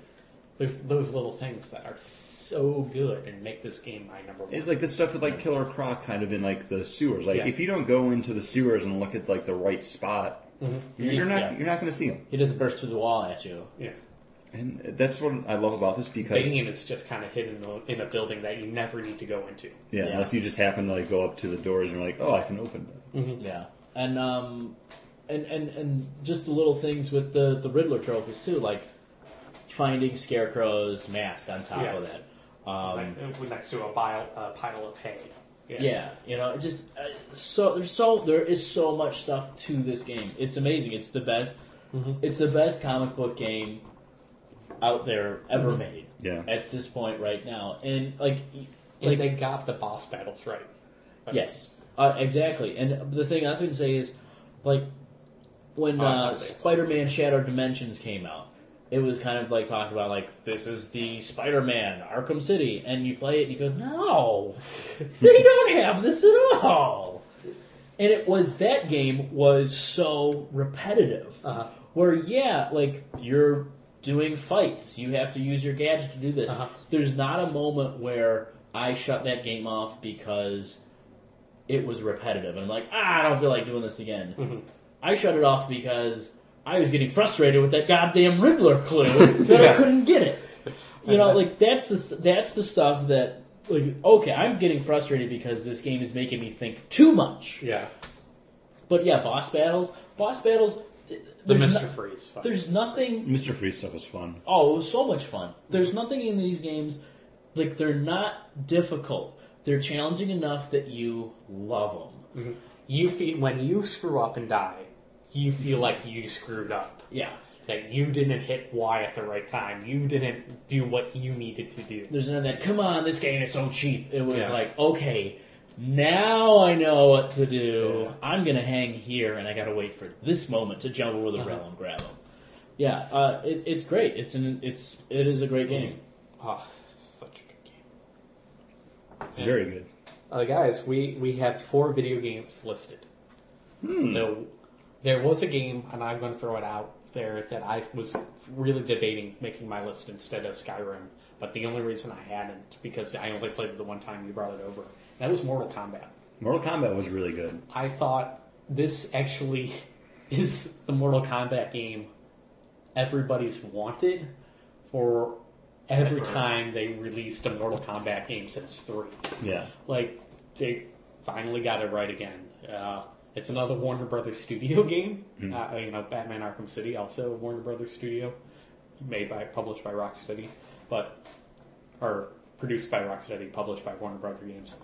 I was really debating making that my pick because I had so much fun with it when you guys brought it over. it felt like an actual fighting game for the first time instead of just a button masher. Look at this blood and this kind of gory kind of stuff. Like you felt like you hitting those buttons actually, like the weight of that violence actually felt correct by how timed and how well you actually accomplished it. It actually, when you did the combo, you felt like you did something awesome. Yeah. And the screen definitely shows you did something awesome, especially with the X-ray kind of like The X-ray bone crushing attacks are stuff. cool, yeah. You felt like it was worth it instead of Marvel vs. Capcom 3, which is like, sometimes hit B to be awesome. You want to be awesome, hit B to be awesome. See, if it came down to like those two fighting games, I'd probably put Marvel vs. Capcom over Mortal Kombat just because I'm much more a fan of like the Capcom fighting engine kind of stuff. Mm-hmm. I love like the bright flashiness of it. I like the Capcom fighting characters. I was surprised at how much because my little cousins got the 3DS for Christmas, how much I enjoyed the 3DS version of Super Street Fighter. Super Street Fighter, yeah. Because my little cousin was watching me play, and he's like, "You're really good," and I'm like, "Yeah, it's Street Fighter, kid." I've been playing this since before you were born. I'm like, "Yeah, I played like the first one in the arcade. It was junk." And he's like, "You played the first one? There's a first one?" Yeah, that was like back in the day. That was way before, because my cousins are like 6 and 5, so it was a long time ago. Yeah. Street Fighter 2, it's basically Street Fighter 2 redone, because you do beat up the car again, and that was really fun. It's cool. I would put that almost above, like, how crazy, but it's basically Super Street Fighter. Yeah. Just done in 3D. The 3D on 3DS is not that bad. It's actually pretty fun. It's It's cool. just gimmicky. Yeah. It's gimmicky to the point where we all thought the DS was gimmicky with the touchscreen, but that actually had life and actually had some cool things come out of it. Yeah. Especially like Ghost Trick or even The World Ends With You. Some of the games that I really enjoyed from the 3DS, or the 3DS, from the 3DS, DS. the original DS, where touchscreen was involved. But what game would you put as your fourth pick to find out our number 5? I don't know. Like I played Marvel vs. Capcom. I guess I would go Mortal Kombat because I did talk that game up, and that game was a lot of fun, and it was everything that Mortal Kombat. Everything I'd want out of a fighting game is what I got with that. Honestly, I enjoyed Mortal Kombat, but once I got to a certain point, I was like, I've seen everything in this game. Yeah. Yeah, that's why I wouldn't put it on my list, because I only had an hour and a half with it, really. The game I'm playing right now is Lego Harry Potter years 5 through 7, and I'm loving it. Like, it's just a lot of fun. It's one of those games where, as I'm playing it, like right now, I'm still thinking about going back and playing the first one to unlock everything that I didn't get in it. Yeah. Like, these are 2 games, 1 through 4 and 5 through 7, that I'm going to be holding on to because they're fun. I wanted a break from Skyrim, and Harry Potter, it's like the complete opposite. Like, it's a game I can just sit down and I have fun with it. Like, I'm not thinking about like quests. It's like, oh, I have to just go to this part of the castle and play this little mini game now. And it's like, oh, cool. I got a new spell. Another game I have to mention is NHL 11. The only reason why I wouldn't put it on my list is because it is just a step up from the previous NHL games. Yeah. But it is quite a lot of fun.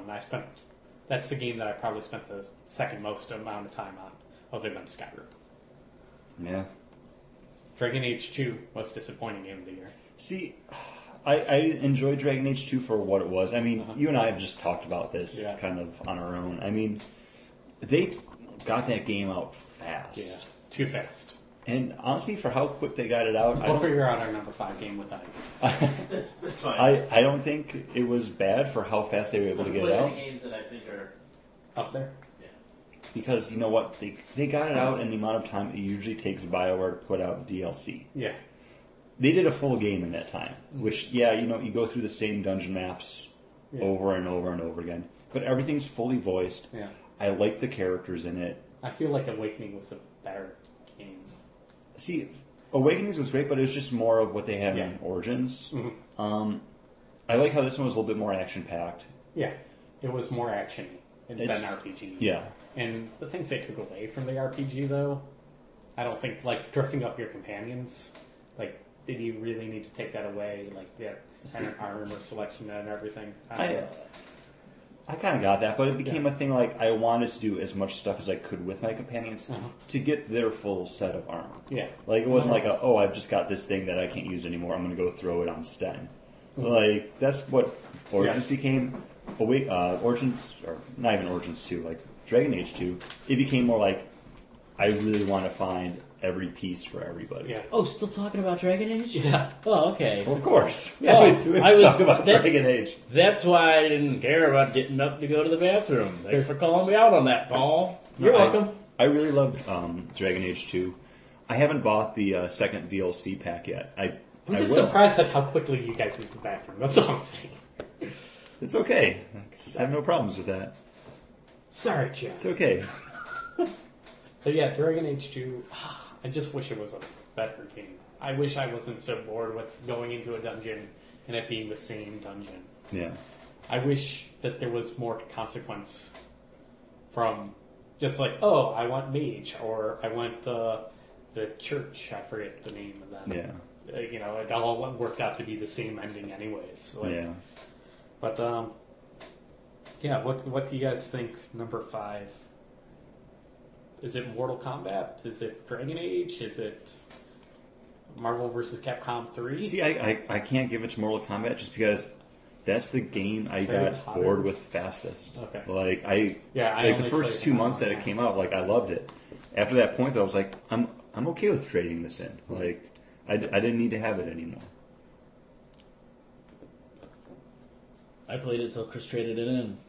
Like I didn't play it as much. I thought it was fun. I thought it was the game that I'd want. I know it was massive. Like the towers and stuff that you had to do in it went so high, and they got to a point where you really had to work on it to get through them. But I don't know. Do we need a 5? Do we need a 5? I don't think we need a 5. I don't think so. There's nothing that I feel like, no, this has to be. Yeah, exactly. Like, I mean, I played Rage. I don't think Rage needs to be on my list. I played Fear 3. I liked Fear 3. Mm-hmm. I put a lot of time into Fear 3, but... Drake's Uncharted 3? Drake's was really good. I haven't finished it, though, so Drake, I can't. I haven't finished it either. Randy was asking me if you did finish it, and I was like, I don't know. He's been playing Skyrim. I think that's what killed that. Was it?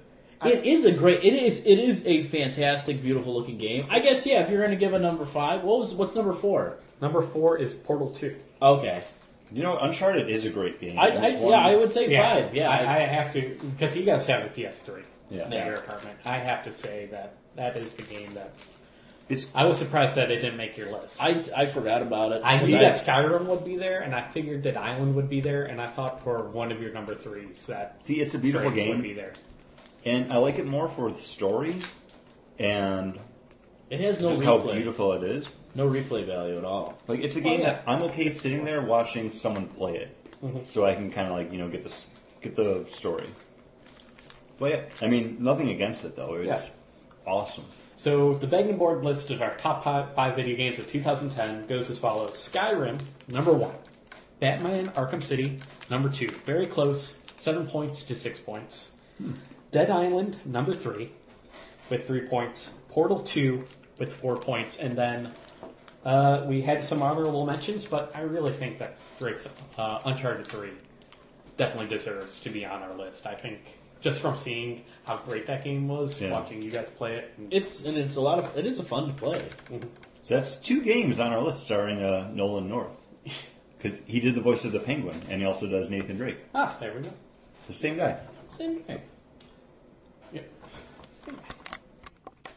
So, before we start our comic book discussions, because we are ostensibly a comic book podcast, we also enjoy our candy, especially candy from Japan. Thank you again for the podcast, Chris, and friend of the podcast, Ed, for bringing us all the delicious treats. I, for Christmas, got this year some Ghirardelli chocolate squares, a little holiday assortment, and they included eggnog, and I'm like, uh-oh.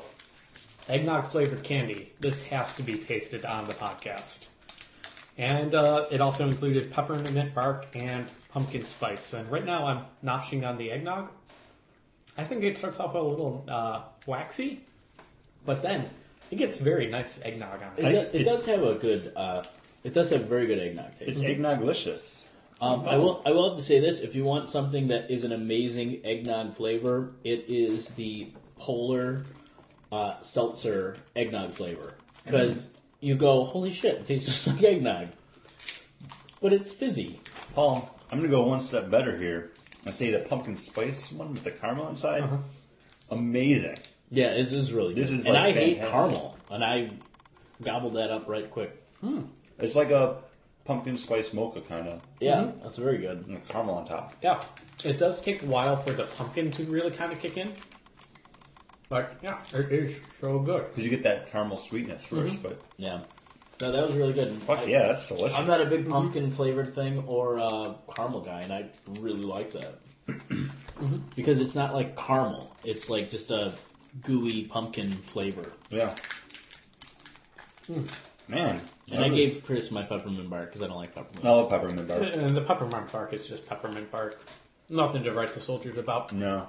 But you know what is something to write to the soldiers about? Comic books from 2011. That's it! That would be it. I have to say, my surprise pick. The book that I was surprised I actually enjoyed throughout 2011 up until it ended was the Brian Q. Miller written Batgirl. That series was my favorite one. It was my number 3 favorite book, comic book series of 2011. A lot of fun. It made me not hate Stephanie Brown anymore. See, I never hated Stephanie Brown. She was just kind of annoying, especially in war games and war, the whole lead up. Yeah. Like, she did not belong as a Robin, and everybody kind of knew it. But she did belong as a superhero in Batgirl, with her being taken under the wing of Barbara Gordon as Oracle. Just their interplay was awesome. The only thing I did not enjoy was the shoehorning in of that of Wendy.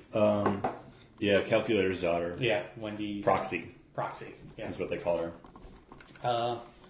But it was an enjoyable book. It had a lot of heart, and the art was really good. It was. I loved this book. I didn't put it on my list. Spoilers. If I had a spot, it would have been for Batgirl, though. Because I talked about this book a lot over the past year. I loved it. You were the one that got me into this book, and it's just, I picked it because it surprised me about how much I liked it. If I went in as a Stephanie Brown fan, maybe it wouldn't have made my list, but since I was one of those no keep her dead kind of guys. See, it had some really fun moments, had some really fun issues. Even the kind of like the out there ones, I feel like the Batman and Bat Family books work best when they're more grounded. But the issue with her and Supergirl fighting the vampires from the movie, Yeah. fun. And that's what you got out of this book. This became the fun Bat book because Red Robin really It got a little it got a little bit darker. But yeah, I loved Batgirl. I'm sad Steph's not around right now. Well, she's over in England. Yeah, I guess she's like In Batman Incorporated popping up in style. Batman Inc. stuff, but it's like, yeah. And she'll be probably a major player in Batman Leviathan, I believe. Leviathan? Yeah. Which is coming out, Grant Morrison's kind of thing, where it ties into Batman Incorporated and all that. John? I'm going to go with Marvel's Captain America. The relaunch with Brubaker bringing Steve back. Really enjoyed this. I think what really nails this book and makes it on the forefront for me is Steve McNiven. His art, just outstanding, with Brubaker, who can tell a great story and bring the 40s to the present and tell a fantastic story. And, it just well-rounded. It's what I love out of Brubaker's Captain America. I have a lot of them in trade, and I just really enjoy it. was one of the top books. I didn't put this on my list because we only got, 5 or 6 issues so far? Enough to finish up, I think, one storyline, but that is like a half a year. With my comic book shopping, February is when I got to a point where I've been collecting straight through, and I've been picking up series constantly. And so my list is only going to be about a half, Yeah. So what have I been picking up that I plan on continuing picking up through? But John, you pick a book every week on the list. We know that I just pick them. Yeah, just pick them. But he's gotten better about actually picking books that he's going to be reading. I do. I do every year. I do every week now. Yay! I have it set. When I order them, I put it right into my phone, and it goes, boop, boop, hey, this book is coming out today, and I have a choice. Yes. Captain America is definitely one of those books that I hemmed and hawed about putting on my list. It's just that it was so short. Like, I know I picked Batgirl, the Brian Q. Miller stuff, and that only got 8 issues this year. But I feel like I just started reading Captain America. Compared to something like Avengers Children's Crusade, though, which got maybe 3 issues this year, and then last year had a few. Yeah, last year was the one that had more. So yeah, and the Brian Q. Miller Batgirl is definitely a continuation, but Steve McNiven on art, and it's Captain America by Brubaker the way that I want Captain America. It's back when those trades that I borrowed from you, it's Steve Rogers Cap. Yeah, it's good. Yeah, the Bucky Cap stuff is good too. Like Chris got me those for a gift one year, and I was kind of like, I don't know. And then I started reading them like, oh, this is great. And the whole time, this guy doesn't want this mantle. Yeah. And it's great. And it's how you want to read Bucky as Captain America. Because he's not Captain America. He's just wearing the suit. Mm-hmm. As much as I love Brubaker's kind of more gritty crime stuff, he does superheroes really, really well. Yeah. And I know people get hung up on comic books are all superheroes. And you kind of pass off the books and be like, no, they're not. See, Brubaker's one of those writers that's man, I wish he did more of the superhero stuff because it's so damn good when he does it. Yeah. So this is a good pick. Thank you. You're welcome. What's your pick, buddy? My pick came out probably about the same time, and it's also a Marvel book.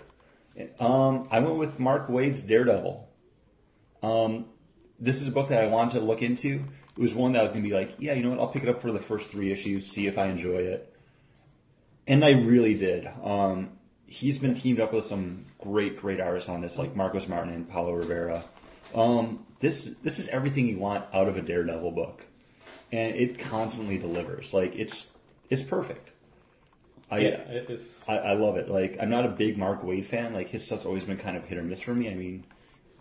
Honestly, his best for me is Kingdom Come.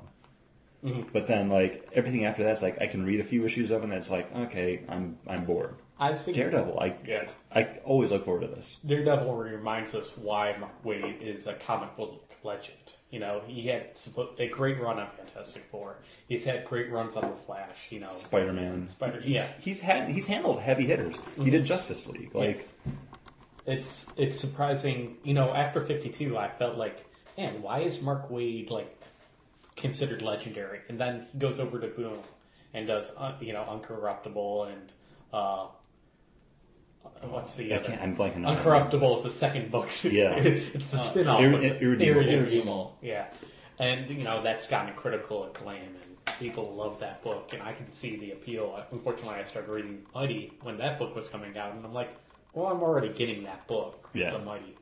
And then he comes on Daredevil, and we all kind of pick it up.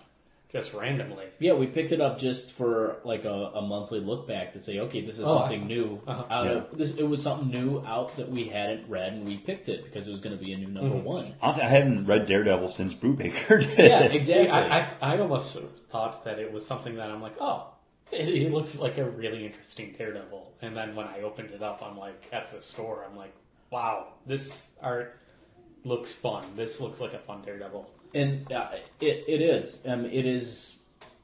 I'm just going to put it out there. It's my number one because if Chris wasn't picking it up, I'd be buying it because I love I love the way it's drawn. I love the way the story's told. The covers on them have all been great. And they switched artists on this too, and they I don't think it missed a step. It doesn't. It still has the same feel and look. And I mean, yeah, the pages, the layouts are amazing in it, and that's why it's my number one. And I stood by like, oh, Brubaker's Daredevil. That is great. This is the Daredevil I want to read because it's not dark and gritty, and it's got this great look to it, this old time kind of feel, and it just reminds again like why you love when he fights a Spot. It's like so much fun, and he's always kissing the girl. Yeah, well that first one he kisses the girl at the wedding. But then he throws that twist where the one girl is interested in Foggy and not into Matt Murdock or Daredevil, and Matt Murdock is out there denying that he's Daredevil. It's like, hot dog vendors are like, yeah, so am I going to see Daredevil soon? And it's like, no, that's not me, man. Come on, just give me some mustard on this dog. Well, yeah, I gotta be at the court. And the little, like, that little second episode, like, little issue where it's just him and Foggy going down the street. Like, that's what really nailed it. Like, I really want this book to stick around. I want the same two artists to stay on this because they tell a great Daredevil story with that artwork. And I can't talk enough about this book. No, it is. Again, it's one of the ones that I'm like, haven't gotten enough, but it is definitely a top book. I looked at it as, okay, it's a book that I want to stay on. It's the book that, okay, you can only pick 3 books from now on that's an ongoing series. I do not doubt that this book is 2012. Top book for me in 2012. Yeah. But this is definitely number 4 right now. Well, are you going to say that, or is like Wade leaves after 12? I mean, after issue 12, then you got half now. You got half in that. Well, I couldn't do that. I only got half. I only got 6 issues. Well, I don't know. I picked it as something that hit me as it grabbed me and it made me want to stick with a series, and that's what this book was. I completely understand. Paul. What are you thinking? But I'm throwing it back to you. Fine. Here we go. We're talking about that half-year kind of thing and what it happens. And Detective Comics, Scott Snyder, luckily continued right through to Batman, Scott Snyder. The things with what he was doing with Gordon Jr. and Detective Comics with Jock, crazy. Gordon Jr. was just nuts and insane, and he brought this character back from the last time he was seen was year 1, and he's in the movies, and then following it right up with Greg Capullo in Batman. Yeah. This, I'm taking that as the same book, and that is definitely my number 2. Detective/Batman. Batman was actually on my list, but then I cut it for something else because it's a fantastic book. I'm right there with you. It has the same kind of grit and feel, like throughout, and it's the same writer.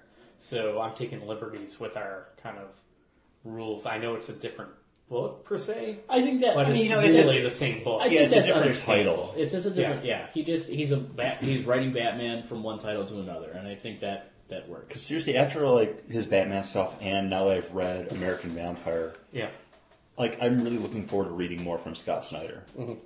Yeah, American Vampire was fantastic. It was my favorite Vertigo book of the year. But I don't know when those single issues came out. Those single issues came out probably more like 2012 because they came out. I'm sorry, it's 2012 now, 2010. Because they came out with a hardcover, and then with DC's trade program, it's like 4 months later they come out with the softcover. So it was probably more, maybe early 2011 that they had those issues. Chris, number 2? My number 2, this is actually the one that bumped Batman, because I had Batman as my number 2. But I'm going with Dark Horse Comics, Angel and Faith. I've been enjoying the Buffy book, but I feel like Christos Gage on Angel and Faith, it's just like watching the show.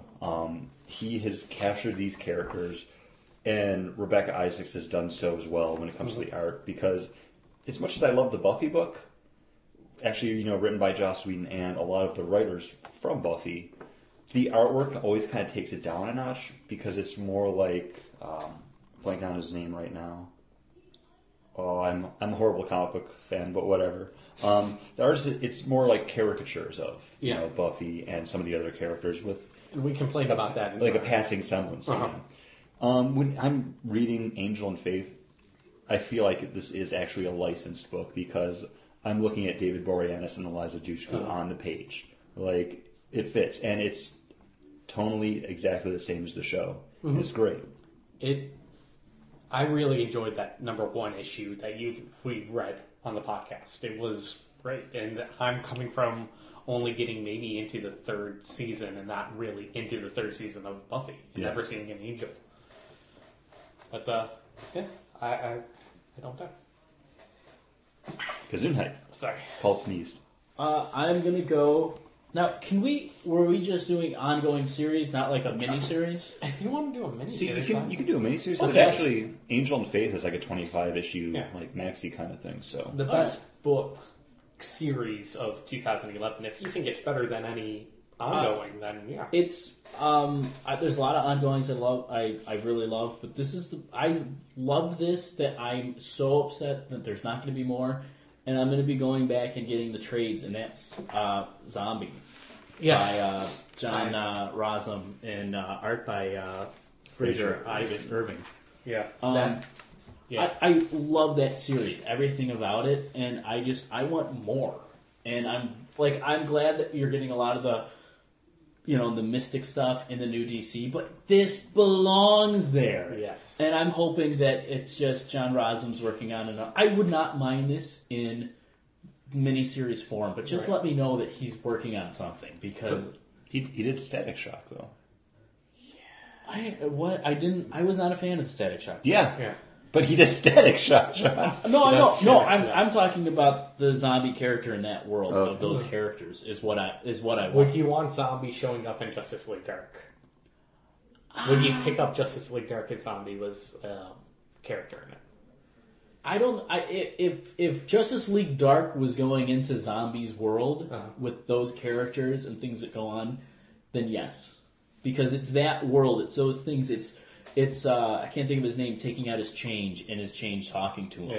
Yeah. It's the nuns and everything. Yeah. Like the absolute zany shit. Exactly. That book was designed for me. Yeah. That book is perfect for me. Zombie was one of those books that I looked at and heavily hearted did not put on my list. Well, it wasn't on my list. Well, I had it written down, but it was because I thought we were just doing ongoings. Uh-huh. So I was like, oh, that's why I asked about the miniseries, because you have your Batgirl that didn't last too long. No, it lasted 8 issues, but it got canceled because of the new 52. I think it's canceled because it was an ongoing. But yeah, I definitely agree. Just the craziness, the pearl of wisdom that he swallows, and then can create a new one. It's a pearl of wisdom that's an actual pearl. The nuns are called Nonetheless, that shrinks, and, None from above. Yeah.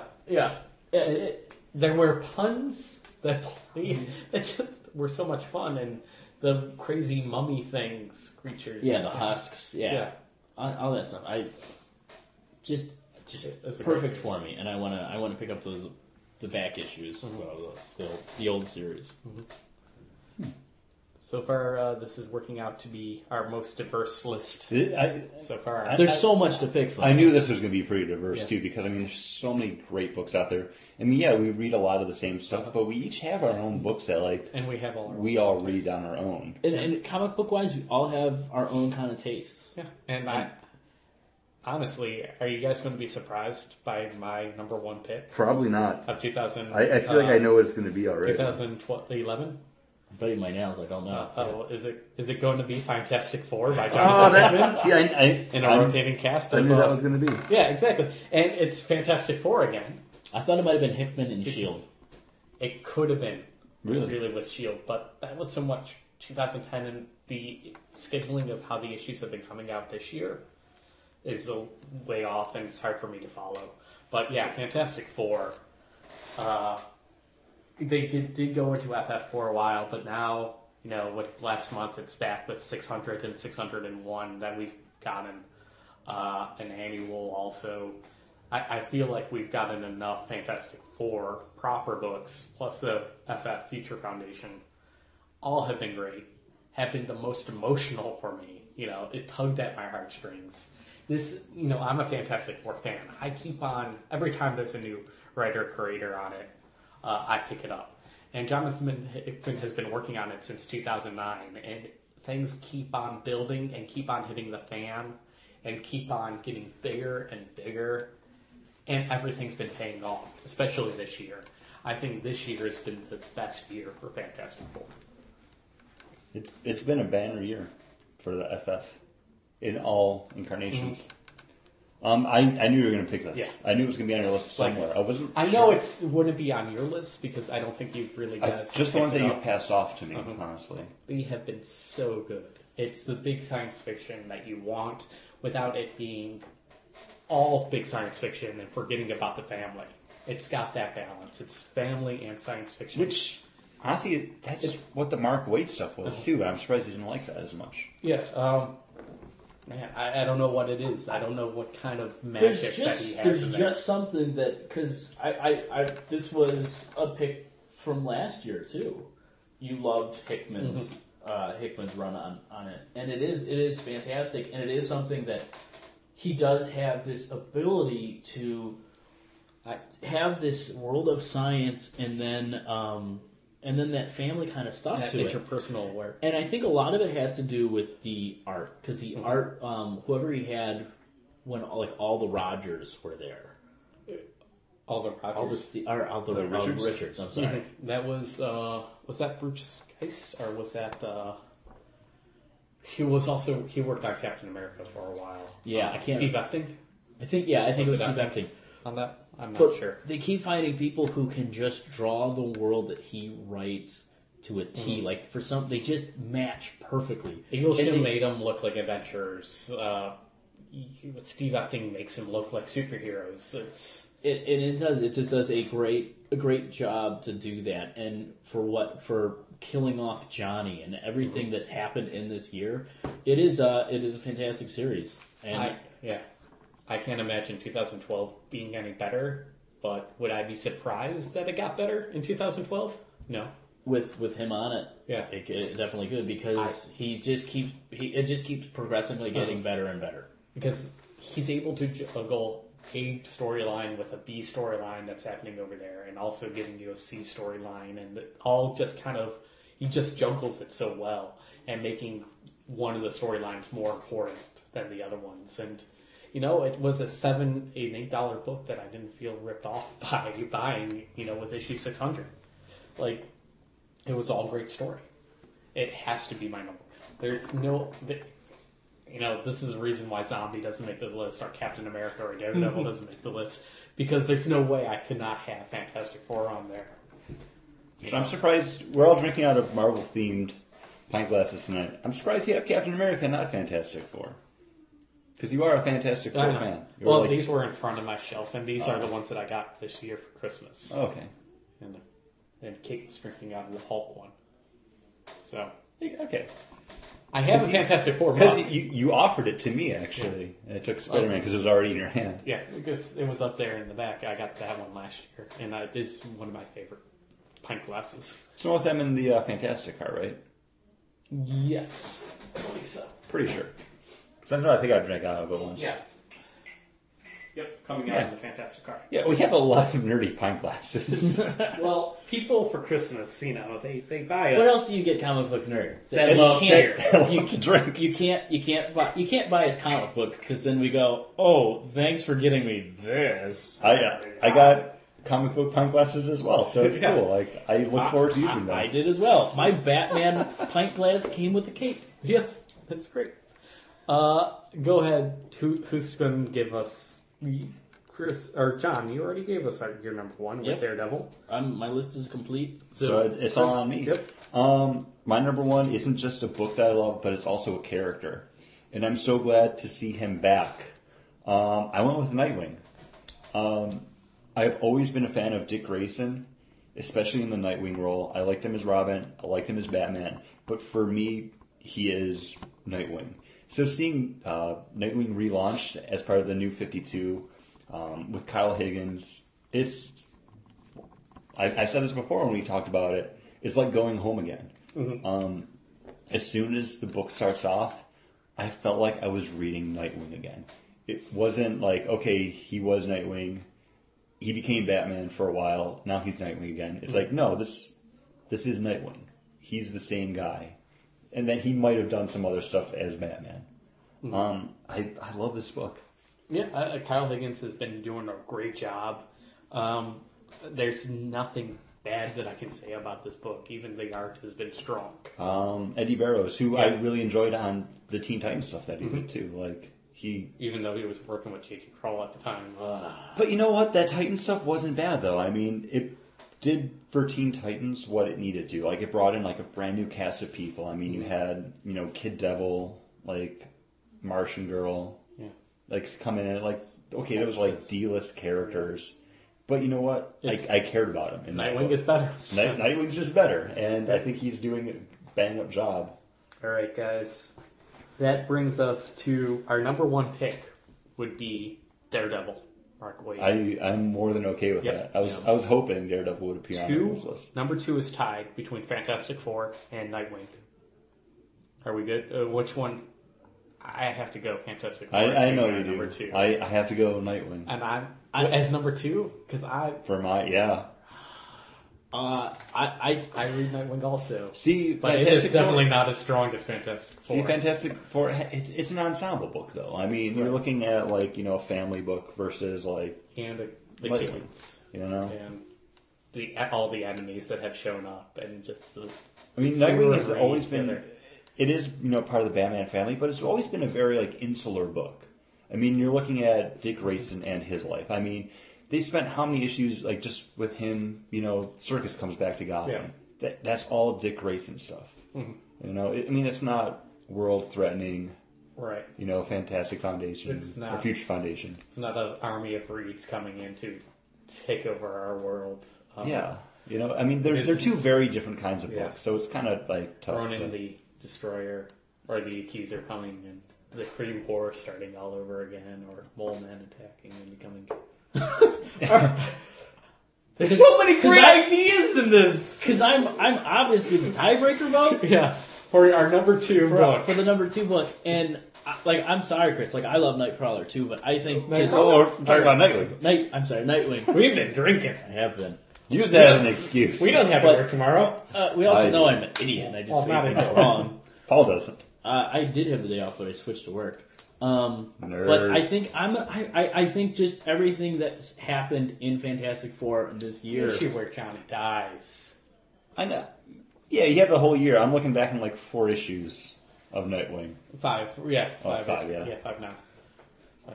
But I think I'm going to have to throw mine towards Fantastic Four. You know what, Chris? I'm willing to give Nightwing number 2 because I'm going to be talking about the best issue of the year. just remember that, sir. Oh, he's throwing you a bone there, sir. I'm not blowing you after this is over. No, but I will have another spotlight for Fantastic Four. So let's just give Nightwing because I do enjoy Nightwing. But I'm going to be talking. I don't think you're picking a Nightwing issue. I'm not. Exactly. So let's throw Dick Grayson a bone here and give him the number 2 slot. Fantastic Four number 3. We'll throw him a batarang. Wingman. Number 4, this is where it gets tight. We have 3 issues tied for number 4 with Batman / Detective Comics, Angel and Faith, and Zombie, all tied with 2 points. I'm okay with throwing you a bone on this one because, like I said, Batman was actually my number 2 pick until I saw Angel and Faith, which bumped it out because it was something different. It's fine by me. So so let's make. Do you guys want to make Batman / Detective number 4 and then Zombie number 5? I couldn't get into Zombie. I can't believe. I don't know. I don't want to bump Zombie. I don't like Fraser Irving's art. Really? Yeah. Wow. I thought the colorist also was on it. That just made things feel right. Yeah. Like the fuzziness of the beard and everything, and the weird. I don't mind throwing you guys a bone because I'll be tired of spotlighting this book later on. Are you making fun of me? No. Are you giving me shit? Yeah, he's kind of giving me a shit. I feel Favorite like. issue, Zombie number 1. Favorite cover, Zombie number 4. Okay. So Batman 4, and then see, I only read the one issue of Angel of Faith. Yeah, I did too. Like, No, you guys do what you want to do. I don't like Fraser Irving. Throw Captain America there. Captain America number 5. I do enjoy Captain America. We all read it. We all read If- Captain America. If John wasn't buying it, it'd be a book that I'd strongly consider picking up. I still pick it up, even though I don't live with you guys and don't get to borrow your issues as frequently as you guys do. So, I really do enjoy Put Captain Cap. America's number 5 because it's a book we all read and we all enjoy. Yep. And everything on here is books that we all can say Yeah. should be on the list. It is the Bagged and Board cast Yes. list, after all, and that was one of those books that I would definitely put on my list. Yeah, I like Cap. Alright, so we got Daredevil number 1, Nightwing 2, Fantastic Four number 3, Detective Comics number 4, and Captain America number 5. I think that is a strong list. And That's if a you very were- strong list. If you were only picking up 5 comic books, Those 5. Yeah. those 5, I Boom. would not have a hard time telling anybody. I wouldn't look at that list and be like, dude, you gotta drop that book. Exactly. Come Like on, those are pick up 5 something books else." I couldn't try to talk anyone out of buying. No. And let's keep it on. Should we do covers and then best single issue, or best cover, or best single issue and then best cover? I'm okay with either or. It's all good. I think cover is less to talk about, Yeah. so let's go with cover next and then finish up with a meaty topic. Yes. Yes. And I already announced it's Zombie cover number 4. And Do you have a picture of it? I Just have a picture of it right Oh, there. that's the skull. It's tower. the skull castle flying, and I just think that's That is. with nonetheless being there. I'm in the sorry. I think it's an background. okay cover. Yeah. I really like it. I'm sorry. I picked out 3 really strong covers, and I was hoping that one of you two would also pick one of these 3 covers. Daredevil covers were on. They were Yeah. up there too. But I have to go with, Batman Detective Comics number 880. It's done by Jock, who's one of my favorite comic book artists, and it's just this great Joker face, but it kind of dissolves into just little tiny bats, with the bat symbols being in Joker's eyes, and it's just creepy, and it just sets a really weird mood for it. And No, that is a really great cover. it's just, it's Joker, but it's also, Batman, and it's just creepy as all hell. And it's just going through all the books that I bought this year, this one really stands out. And this is a year that DC did that whole, we'll just have the hero and their emblem in the background. Yeah, which was boring. Sucked. I thought that was the worst. That was horrible because if It you made just every walk, book the same. if you just walk up to the newsstand, like the shelves, to pick up your books. Okay, if you want to read Green Lantern Corps, you don't see Green Lantern Corps because Sinestro was on the cover and it had Sinestro's logo behind it. And then one of the Green Lantern issues was the Red Lantern, Yeah. on it. It just didn't make any sense. It just didn't fit. I mean, I understand they were trying to do something different. Like, it was line wide, like every DC comic book was like that. But, yeah, it was kind of annoying. Chris? I'm waiting for the picture to load on my phone because I should have just brought it with me. I had it in hand, but then I left it. But I actually went with the Daredevil number 1 cover because it's just an awesome cover.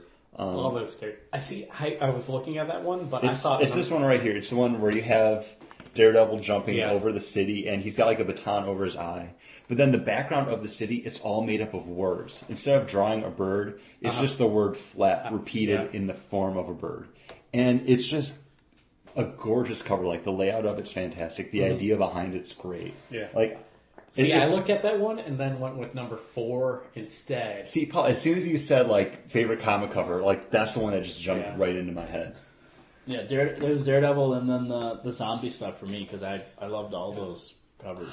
You know what? I wouldn't be upset with saying Daredevil number 1 is the top. comic. I mean, it was pulled in. I looked at them, but I just love that flying skull image.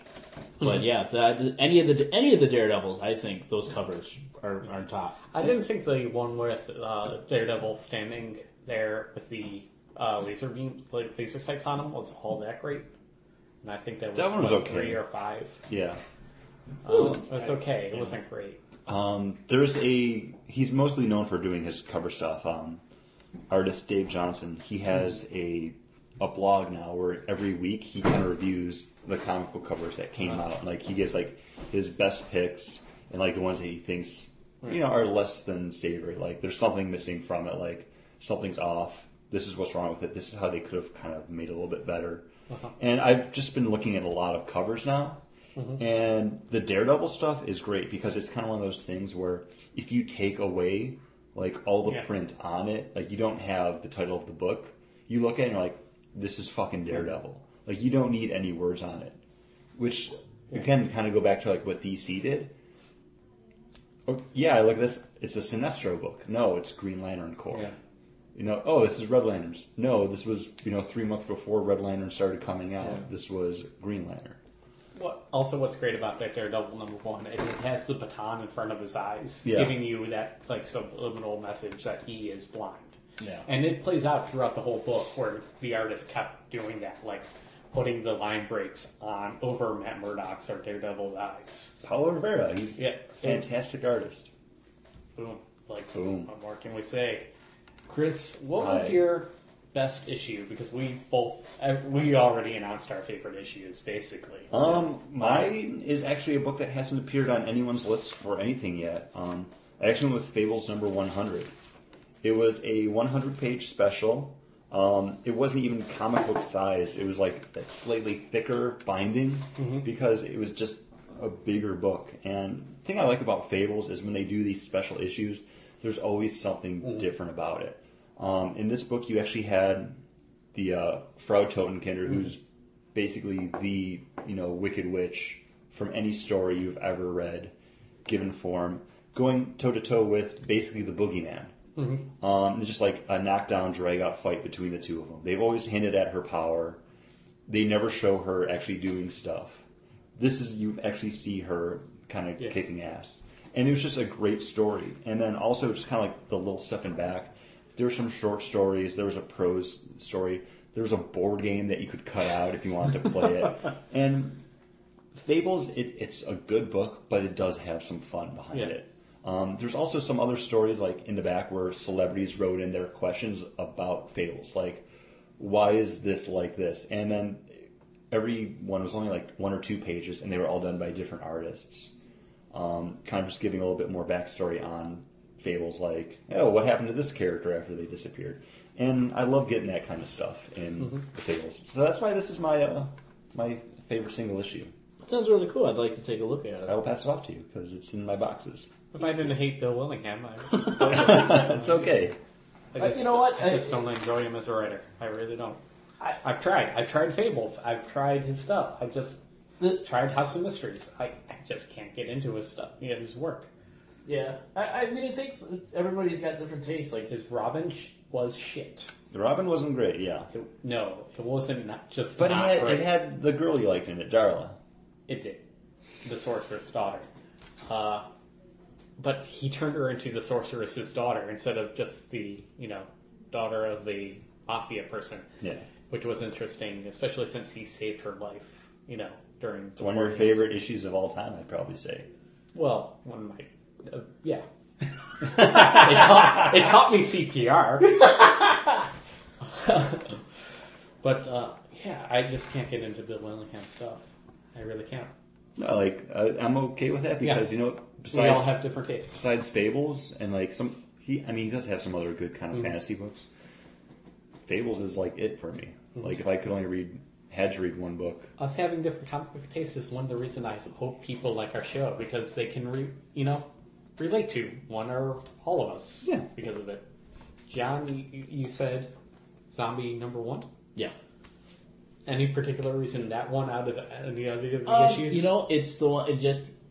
It's one of those books that when we got it, we were going to read it. I kind of just thumbed through it and I kind of looked at it, And then like I got to the end and I was like, I gotta read this. And after reading it, I was like, it just hooked me. It hooked me right away. Yeah. It hooks me from right when that guy pulled out his change and it talked to him, and I was like, this world is crazy. See, nothing against you. I don't remember anything about Zombie number 1. Like, I honestly didn't even remember that book came out. Wow. Yeah. I do, and I do enjoy realizing how zany, but still kind of fit within the world. It didn't seem zany and out there, so it doesn't work. Yeah. It seemed like it's still... And it seems like that. It seems like you just want to go, well, what else works in this world? Yeah. Or how does this work? Mm-hmm. And you get little glimpses. And there's a one scene where the guy lifts his shirt up and he has all those mouths on his chest. That was never explained. No, it was explained in the series. It was like the souls he absorbed. Yeah, and because it was on the ship. Mm-hmm. And they were coming out, because they were getting better as they were. And you're just like, that's not good. Yeah.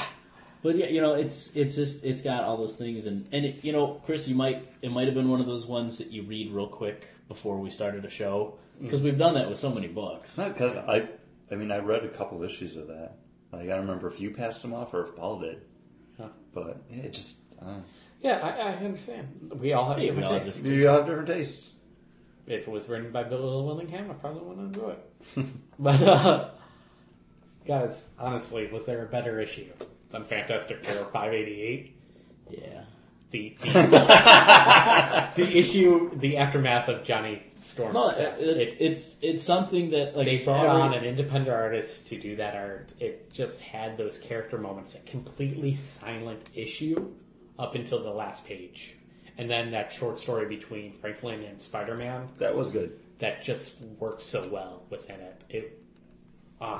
It showed how every Hulk, Thor, and the Thing fighting, like that. The thing is, like, the advertisements in it, the placement of the advertisements pissed me off because the way that they should have done that story.